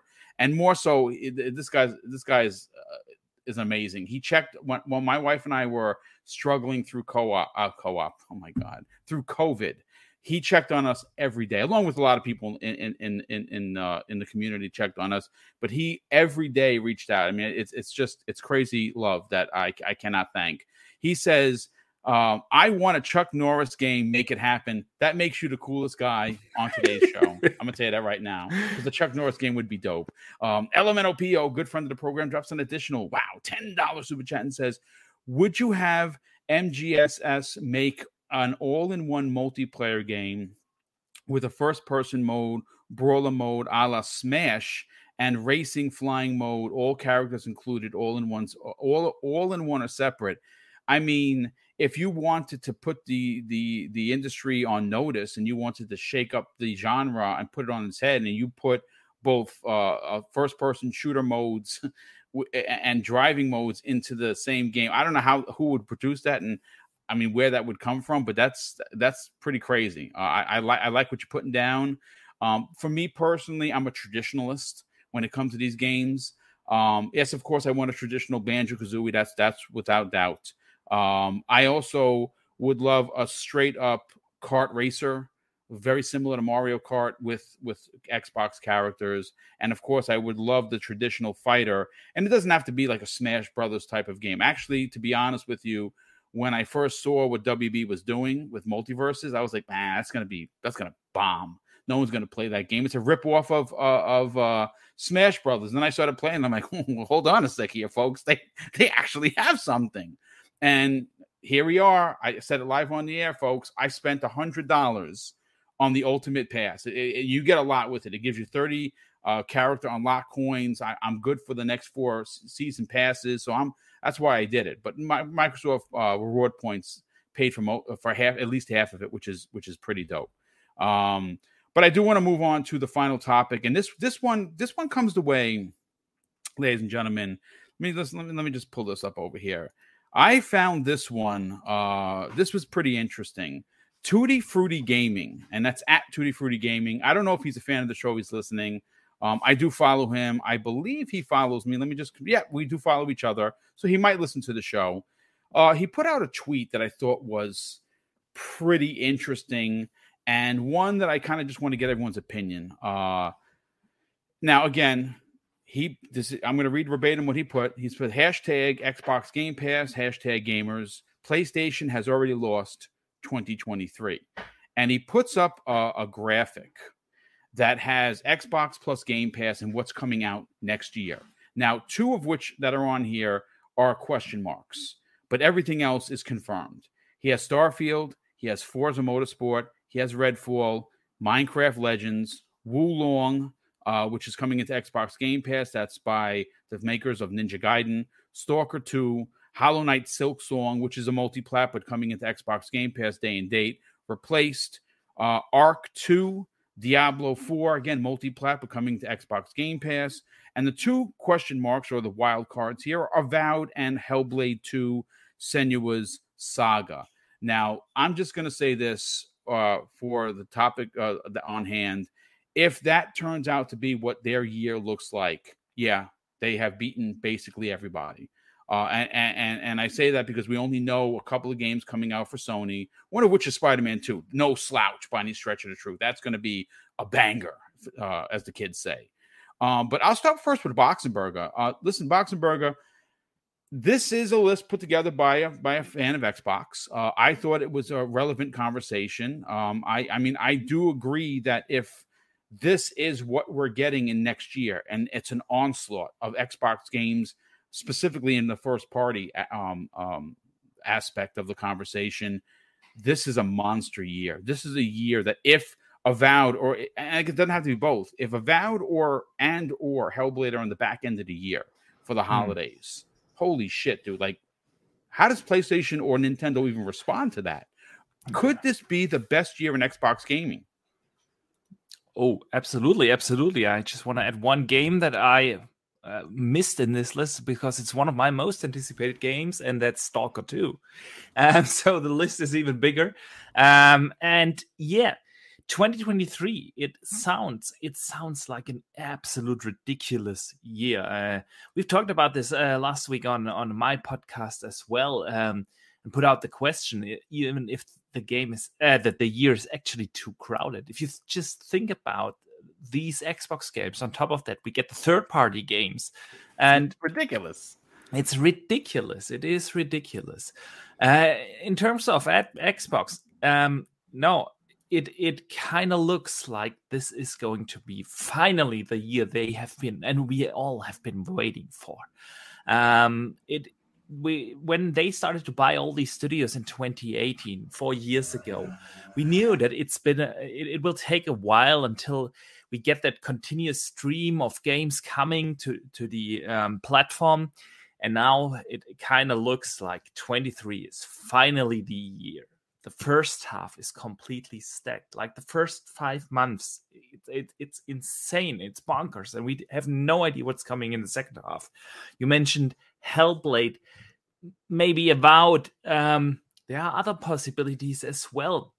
We have no idea what all these other studios or when they plan to release their games, because like studios like the Coalition, they are also overdue with their next Gears of War iteration, and they're working on other stuff. So the possibilities are big, and just from what we have already confirmed for next year, and I know there will be delays next year too, that's for sure, but still the stuff that is now scheduled for 2023 is going to be or is going to make 2023 Xbox biggest year yet, period. They have games like a Diablo, which will be first party by then. They have Starfield, which is one of the biggest releases in years. They have games like Forza, Redfall, smaller games. I mentioned Stalker 2, other games, and that's is an incredible year. And yeah, what else is there to say? 23 can't come fast enough. Yeah, no, I absolutely got to give a big shout out to Gaz. Now, if you don't know who Gaz is, he's from Game On Daily. He is the master of anything and everything sauce. He's also co-host to friend of this program, a good friend of basically everyone, Colt Eastwood. Obviously, Colt has a show that was yesterday. I don't remember who the guest was because I missed it because I was doing some family stuff. Guys, I will definitely check it out, as I'm like I always do, doing the wash, doing the food shopping, whatever. But the big shout out to you, brother. We got to get you on here as a guest on an upcoming episode because, of course, we need as much sauce as possible. Cancel Gaz 2022. Let's get that promo going. I love it. You know what, Umber? Let's bring you into the conversation. 2023 is slated to be a year that is potentially going to challenge one of the most iconic and epic years in gaming, and that's 2007. 2007 is still reigning champ as best compilation of games across multiple platforms, and we've come close in challenging that, but we've never seen a year where it surpassed what has come out in 2007, which again is I consider to be almost iconic. Though 2023 specifically for Xbox looks like not only are they gonna eclipse 2021, which was a monster year for first party, which they won Publisher of the Year from numerous publications, but this lineup is bonkers.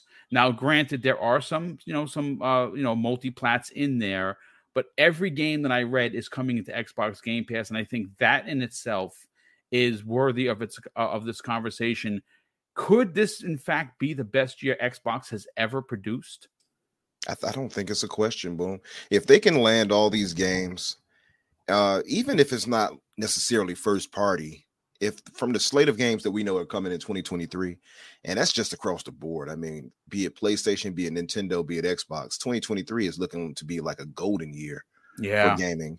But if Microsoft can land all these games in 2023, it absolutely will be the best, I think, release schedule they've ever had, if anything. I mean, Mav had listed some, and then I listed some. For instance, we already know about Diablo 4.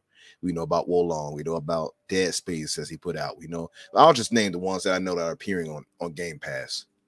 More than likely Diablo 4, because I'm guessing the deal will be done by that point. Yep. Wolong, Forza Motorsport, Redfall, Starfield, Warhammer, Dark Tide, and of course the ones I named: Replace, Minecraft Legends, Stalker 2, Hollow Knight, Silksong, which I'm excited for, and The Last Case of Benedict Fox, Flintlock, Cocoon, Iyadine Chronicle, 100 Heroes. It's more than I'm not even remembering right now.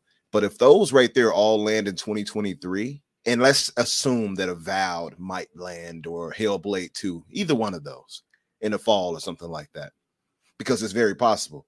Although those two might leak into 2024, but let's just say Hellblade 2 might make it by late, December or something like that, or November or something like that.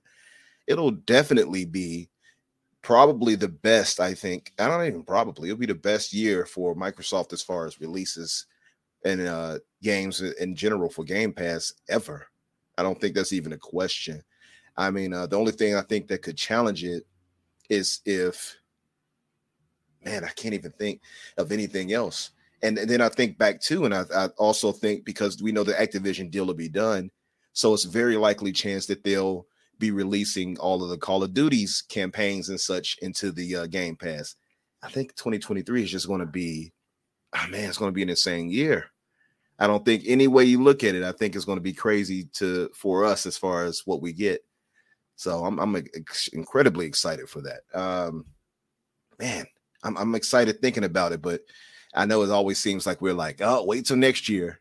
But this next year is looking really promising. So I'm excited for it. I think if any, like half of those even launch and land in 2023, which we know many of these will, I think it'll be on paper probably the best overall year for Microsoft as far as first party and Game Pass in general. No, good stuff. Mav, let's bring you in on the conversation, brother. What are your thoughts regarding the list of games that I dropped, but also hearing what Boxenberger and Umbra have brought to the conversation? Will this be Xbox's best year ever? Yeah, it's going to be crazy. I mean, even if you just look at the first 6 months, like between what they put out at the E3 show, there was an enormous amount of stuff. It is almost too much right now, the first half of 2023, that I do think that some of these maybe need to clear space. If anything else gets pushed into 2023 and is slated for that first half, it's almost like suicide, right? I mean, the list of games Umbra was talking about, and I put it in the chat earlier because we're just talking in the chat. It's Diablo, Wolong, Dead Space, Forza, Redfall, Starfield, Hogwarts, Avatar, Midnight Suns, Warhammer, Dark Tide, Resident Evil 4 Remake, Test Drive, Solar Crown, and then Umbra added the Replace, Minecraft Legends, Stalker 2, Hollow Knight, Silksong, Benedict Fox, Flintlock, Cocoon, and Eiyuden Chronicle 100 Heroes, right? So I believe almost all of those are slated for the first 6 months of the year. And if you go back and look at 2022, the big games that we had for the first half of 2022, we had Dying Light 2, we had Elden Ring, and for Horizon Forbidden West on PlayStation. Help me out. GT7? Yeah. I mean, Tiny Tina's Wonderland. Tiny Tina's. Yeah, so that's what, like 5, maybe, like pretty big AAA type games.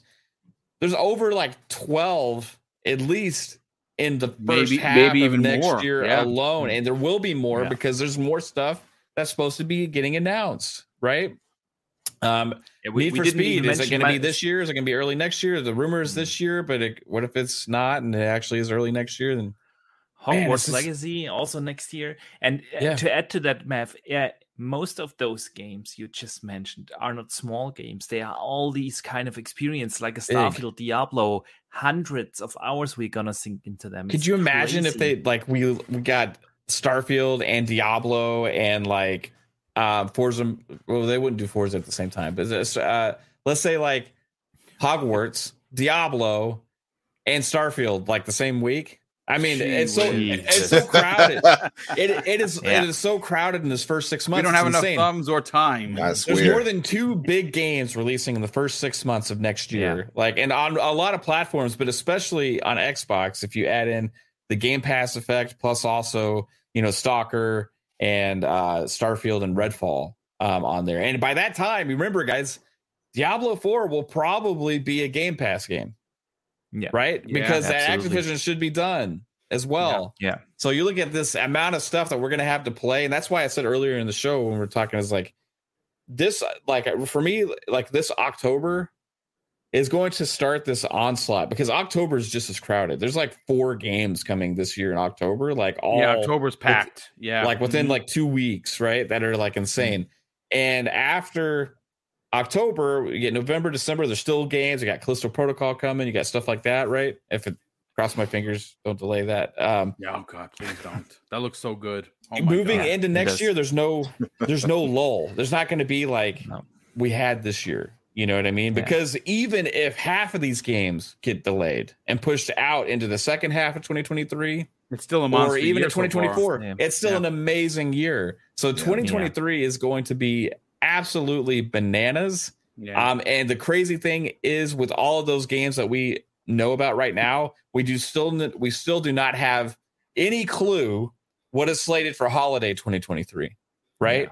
Because none of the big publishers have announced any of their big holiday 2023 games. We won't start hearing about that till like the Game Awards maybe this year, and then probably the first couple of things that happen next year. And then E3, and then we'll have a picture for holiday 2023. But just this list alone is absolutely astounding, dude. Bananas. So yes, 2023 is going to be one to remember, everybody. Mav, let me ask you one follow-up question. Like you said, it's going to be insane. Do you feel like it will hurt some games? Because if we look at February alone, Hogwarts Legacy, big name in the pop culture. Everyone knows Harry Potter.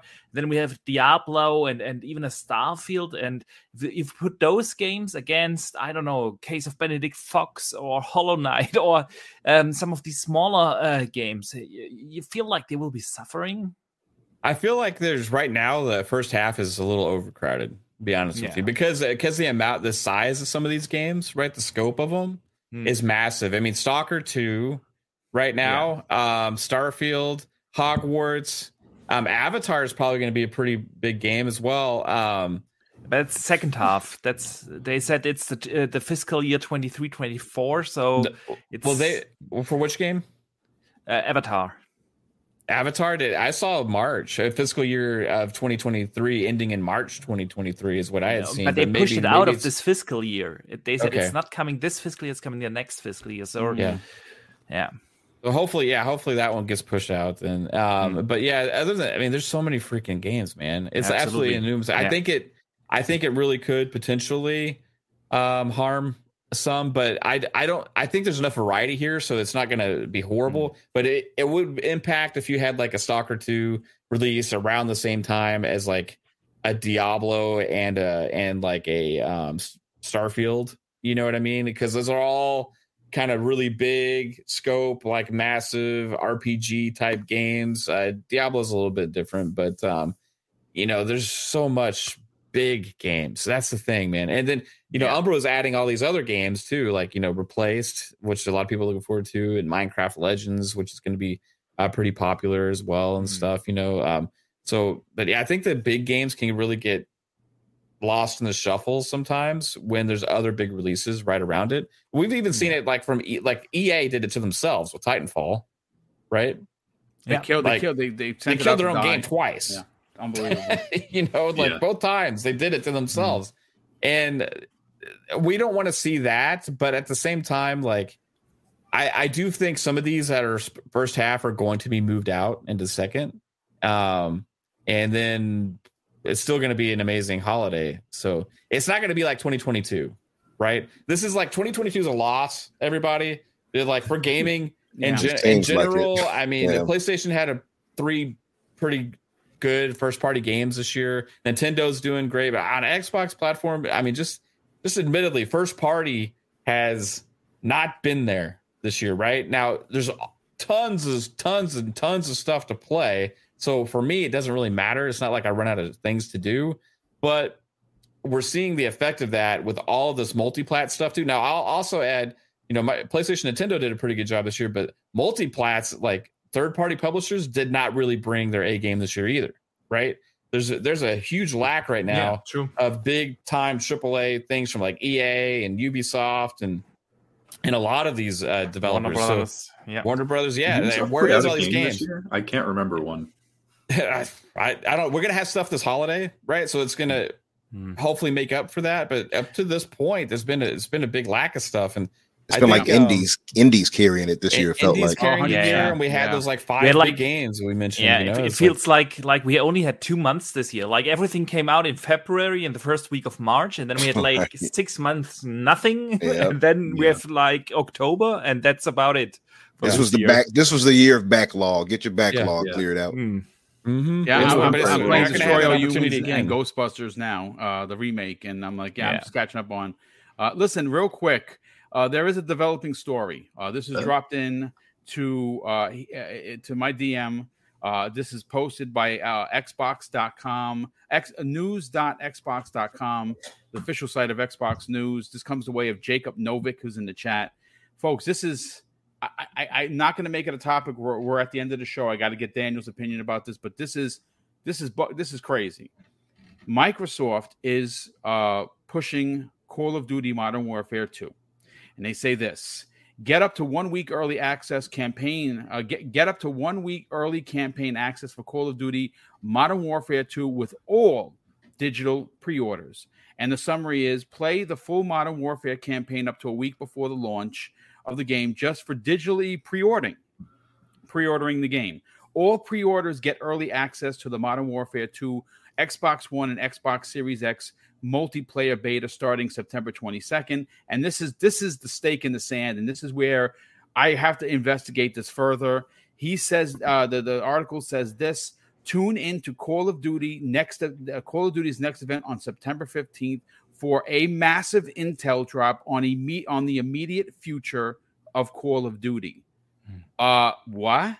Excuse me? Because I thought the same thing has been announced also for PlayStation, Battle.net, Steam, and PC. Okay, so, I thought this was just an Xbox thing, but okay. I thought the same thing, Boom, and I put it in even our fun speculation DMs. I was like, "Is this normal?" But then Jasper was like, "Yeah, this is for everybody." And then I went back and looked to see if Xbox made similar posts on Xbox Wire in the past, and they did. It's like if you search, so I thought there was something developing, but there you go. Thank you for the clarification, Daniel. Let's get your opinion on this. 2023. Everyone has had amazing opinions. The chat has been absolutely fantastic with a lot of new people. Which, by the way, I'm 30 away now from 11K.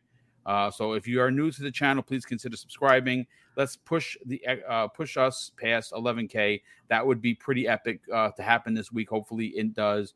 But Daniel, what are your thoughts on the ridiculous reality that 2023 is going to be so overloaded with games that I think some of these publishers may delay on purpose? Yeah, I think that that's entirely possible, if not probable. Because I remember having similar conversations to this at the end of last year, where we were looking at like that February-March window, and we were like, "There's so many games in February. What's going to happen? And then like the only ones that ended up coming out were Horizon and Elden Ring, and the rest got pushed to being basically the rest of the year. Like I think Saints Row was originally supposed to be in that window, and maybe even like Gotham Knights was closer. I don't know. But like.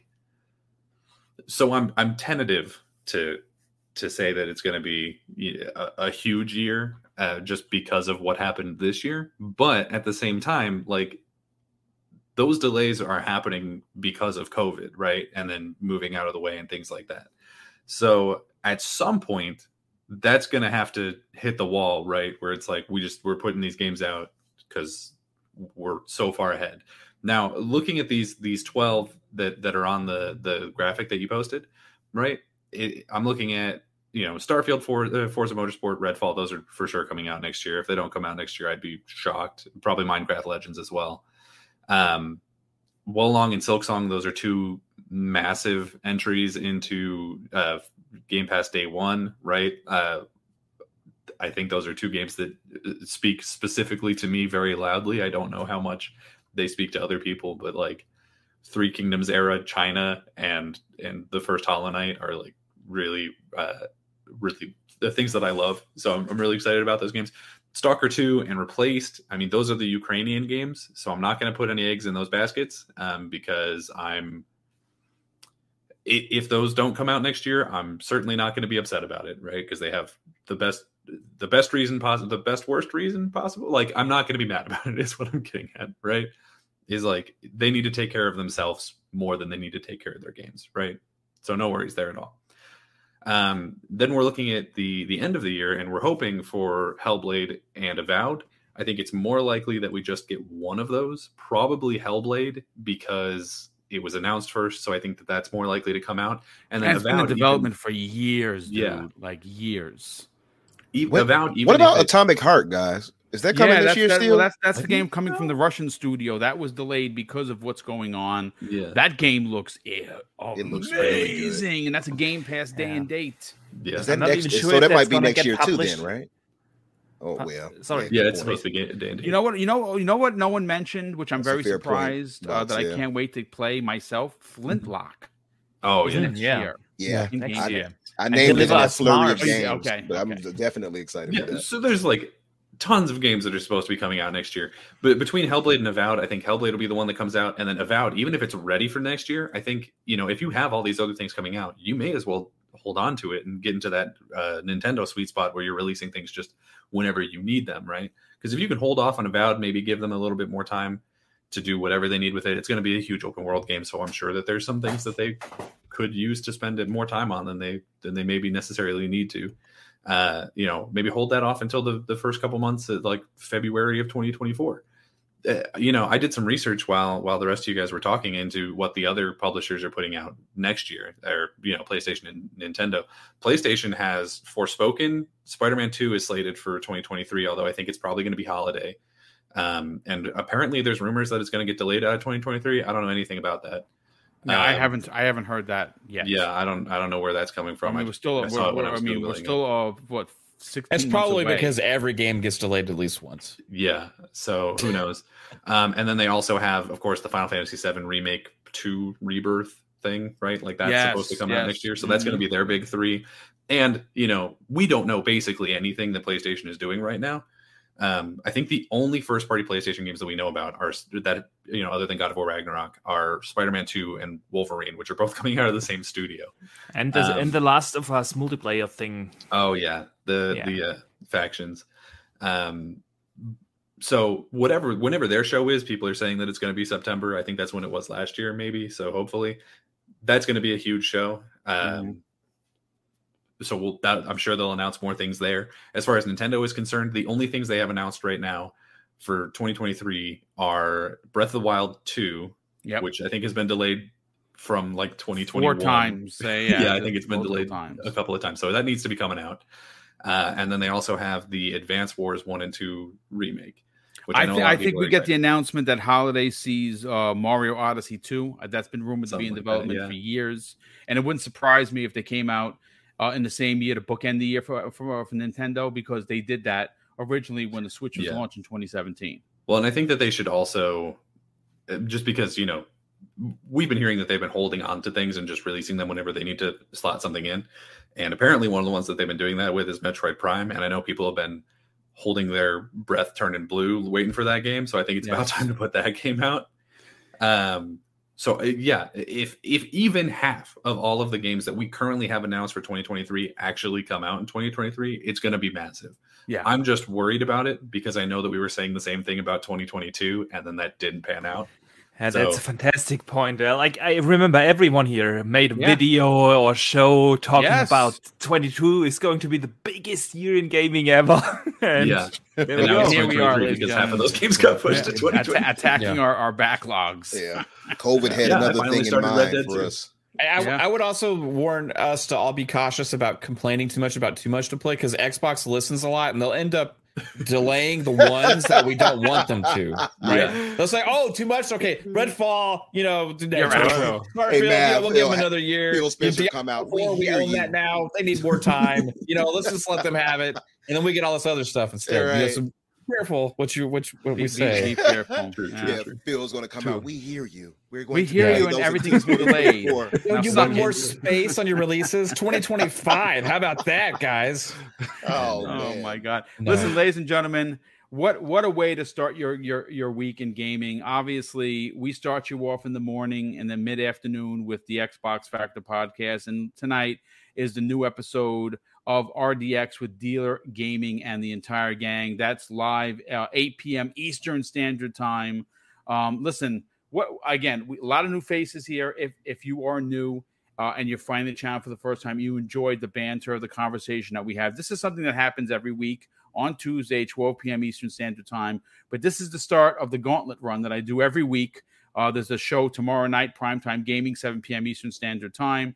On Thursday, I'll be sitting down with Risk It for the Biscuit. I think Umbra knows who that gentleman is. And we're going to be talking about platformers and how many actual characters Microsoft owns, along with some other hot topic information. And hopefully by then we'll get this Sony response to what Microsoft had to say. We'll be able to talk about that. And of course, we end the week on Friday morning at 10 a.m. Eastern Standard Time with Breakfast with Boom. And that's actually a show that this week is going to be dedicated to what happened at Gamescom at the Jeff Keighley show that's happening. I believe it's 2 p.m. Eastern Standard Time on Thursday. We'll be breaking down all of the big news from that. Right now, you can go and you can see that we have multiple shows ready to go. But listen, let's get to the outros. We'll start first with Boxenberger. Sell your brand, brother. Tell everyone where they can reach out to and strike up a conversation on social media. Yeah, first, thanks for having me again. It's always a blast to be here. And people can find me everywhere under Boxenberger. Of course, Xbox, PlayStation, Twitter, and here on YouTube. And I do have my own podcast airing each Thursday, 2 p.m. Eastern or 7 p.m. UK time. And this week, we have a very special episode because we have the lead developer of the game Stormride as a guest. It's an action open world RPG coming exclusively to Xbox and PC, and it looks absolutely awesome. And we're gonna pick his brain about the development process and everything regarding Xbox. It's gonna be interesting, super interesting. Boxenberg, I got an emergency call. Do the outros, brother. Ooh. I will do that. All right. This is this week, Thursday, 2 p.m. Eastern. Really looking forward to that. Other than that, next week I won't be here on this program or on my channel because I'm on family vacation, so I'll be back in 2 weeks. But Math, let people know where they can find you. Thanks, Archie. Temporary host of Xbox Factor podcast. This is how you get a promotion. Yeah, let's go. Everybody, thanks for tuning into this show. It was awesome discussions. Tonight, I will. Boom just mentioned RDX over there at Dealer Gaming. I'm going to be hanging out on that show tonight. It's at 8 p.m. Eastern time. And let's see. Also, Thursdays, PM in the PM with Pong Soul and I. We always deep dive on a couple of big topics. We're going to have some crazy discussions this week, I guarantee you. And then Fridays is Xbox Ultimate Podcast at 9 p.m. Eastern time. And it's always a blast. We go left a lot. We have a lot of fun. Check me out for some game streams if you want over on Fun Speculation on YouTube as well. And then also trying to be more consistent with some videos and stuff. I'm working on one right now as well. And should be up hopefully within the next couple hours. And awesome show, you guys. This was a lot of fun. And chat, you rock as always. Indeed, the chat does rock here. It is a big part of the show, this awesome community. So shout out to you guys. And Danny, let everyone know where they can find you. Absolutely. So I had a great time with all you guys, as always. You can all find me on Twitter at Daniel J. McG or on YouTube at Daniel McG. That's Daniel MCG. I've actually got a video going live in 4 minutes, so probably right after the show ends, talking about the Xbox, PlayStation, Brazilian legal trouble. So maybe go and give that a stop. It's been a great show. I had a lot of fun. Awesome. That's a seamless transition over to the next thing for you. Awesome stuff here. And Umbra, let everyone know where they can find you and what you've coming up. Oh man, now that Boom is gone, I gotta let loose. I feel like I'm free now. I could just start singing or something. I don't know. Fly me to the moon, let me play among the stars. Thank all of you all in chat for coming through and who you are. Okay, I'm sorry. You all can find me on the most beautiful outro I've ever heard on this program. I figured I'd be goofy for He's going to get a copyright strike now. Yeah, right. It was too good. Old Blue Eyes came through. Up. We're taking that. Yeah, you guys can find me, of course, here every week on Tuesdays, and of course on our main podcast with Riskit, Jedi, and Doom Cutie, the Xbox Infinite podcast, named after me, no matter what Riskit tells you. And that'll be on 8 o'clock Eastern.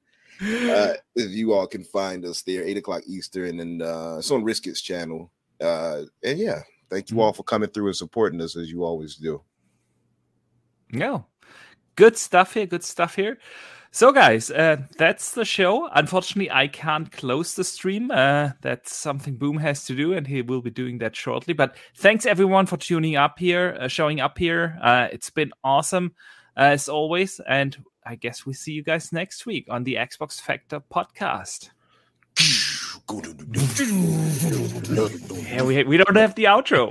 We don't have the outro. Can we just keep this going a little bit? Can we just keep it going? Okay, guys, what have you been playing, actually? Did you see he just spun around in like a random, like, weird circle? Is he doing a race, or is it just... I think, he's free roaming here. Yeah, I think he's just... Okay, just free roaming. All right, makes sense then. Yeah. So what have you all been playing? I played the Diofield Chronicle demo. Oh, how would you like that? Yeah, I love it. It's freaking awesome. I can't wait for that game to come out. That's coming out in September, I think, September 21st. And then Cult of the Lamb, Madden. Oh, how is that? Yeah. All right, gentlemen. I'm sorry about that. I'm back. I had to take an emergency call. Listen, thanks for doing the outros, Boxenberger. No problem. Listen, folks, thank you so much for taking the time to check out Double Barrel Gaming's Xbox Factor podcast. Everyone on this panel is a star and someone that you should be subscribed to. They bring an incredible amount of good, positive will and conversation to this community, and that's exactly what this world needs right now. All of their information and their links to their channels and their social media channels are there. All you got to do is one click and subscribe and follow on the socials. Big shout out to the over 400 people that tuned in for today. Thank you so much for the super chats that continue to come in. Those obviously, like I said in the past, power the big giveaways that we have, and we do have several big ones coming up. The next one is a $500 digital giveaway where it's going to have multiple winners. That's coming at the Boom's birthday bash. We've recently added a Mrs. Boom birthday bash in November. That's an additional $500 in digital gifts. And this year, Mrs. Boomstick and I are going out. We're going crazy with the holiday. We're giving away over $1,000 worth of digital prizes come as we get closer to Christmas. And by the end of the year, we will have given away over $3,000 worth of prizes. And to win, all you got to do is be in the chat. You get extra entries for being a channel member, for being dropping a super chat and being subscribed to the channel. And it's our way of saying thank you for supporting this massive dream that we have. And of course, I want to thank everyone that tuned in today, and say that I'm going to close out with something that was taught to me when we were kids. And I think it's relatively important to the way the world is right now. My dad used to say, Craig, treat others how you want to be treated. And also, it doesn't cost anything to be nice. You live by those rules, guys. You can guarantee you're going to have an awesome day. So take care, everyone. We'll see you next week on the newest episode of the Xbox Factor Podcast.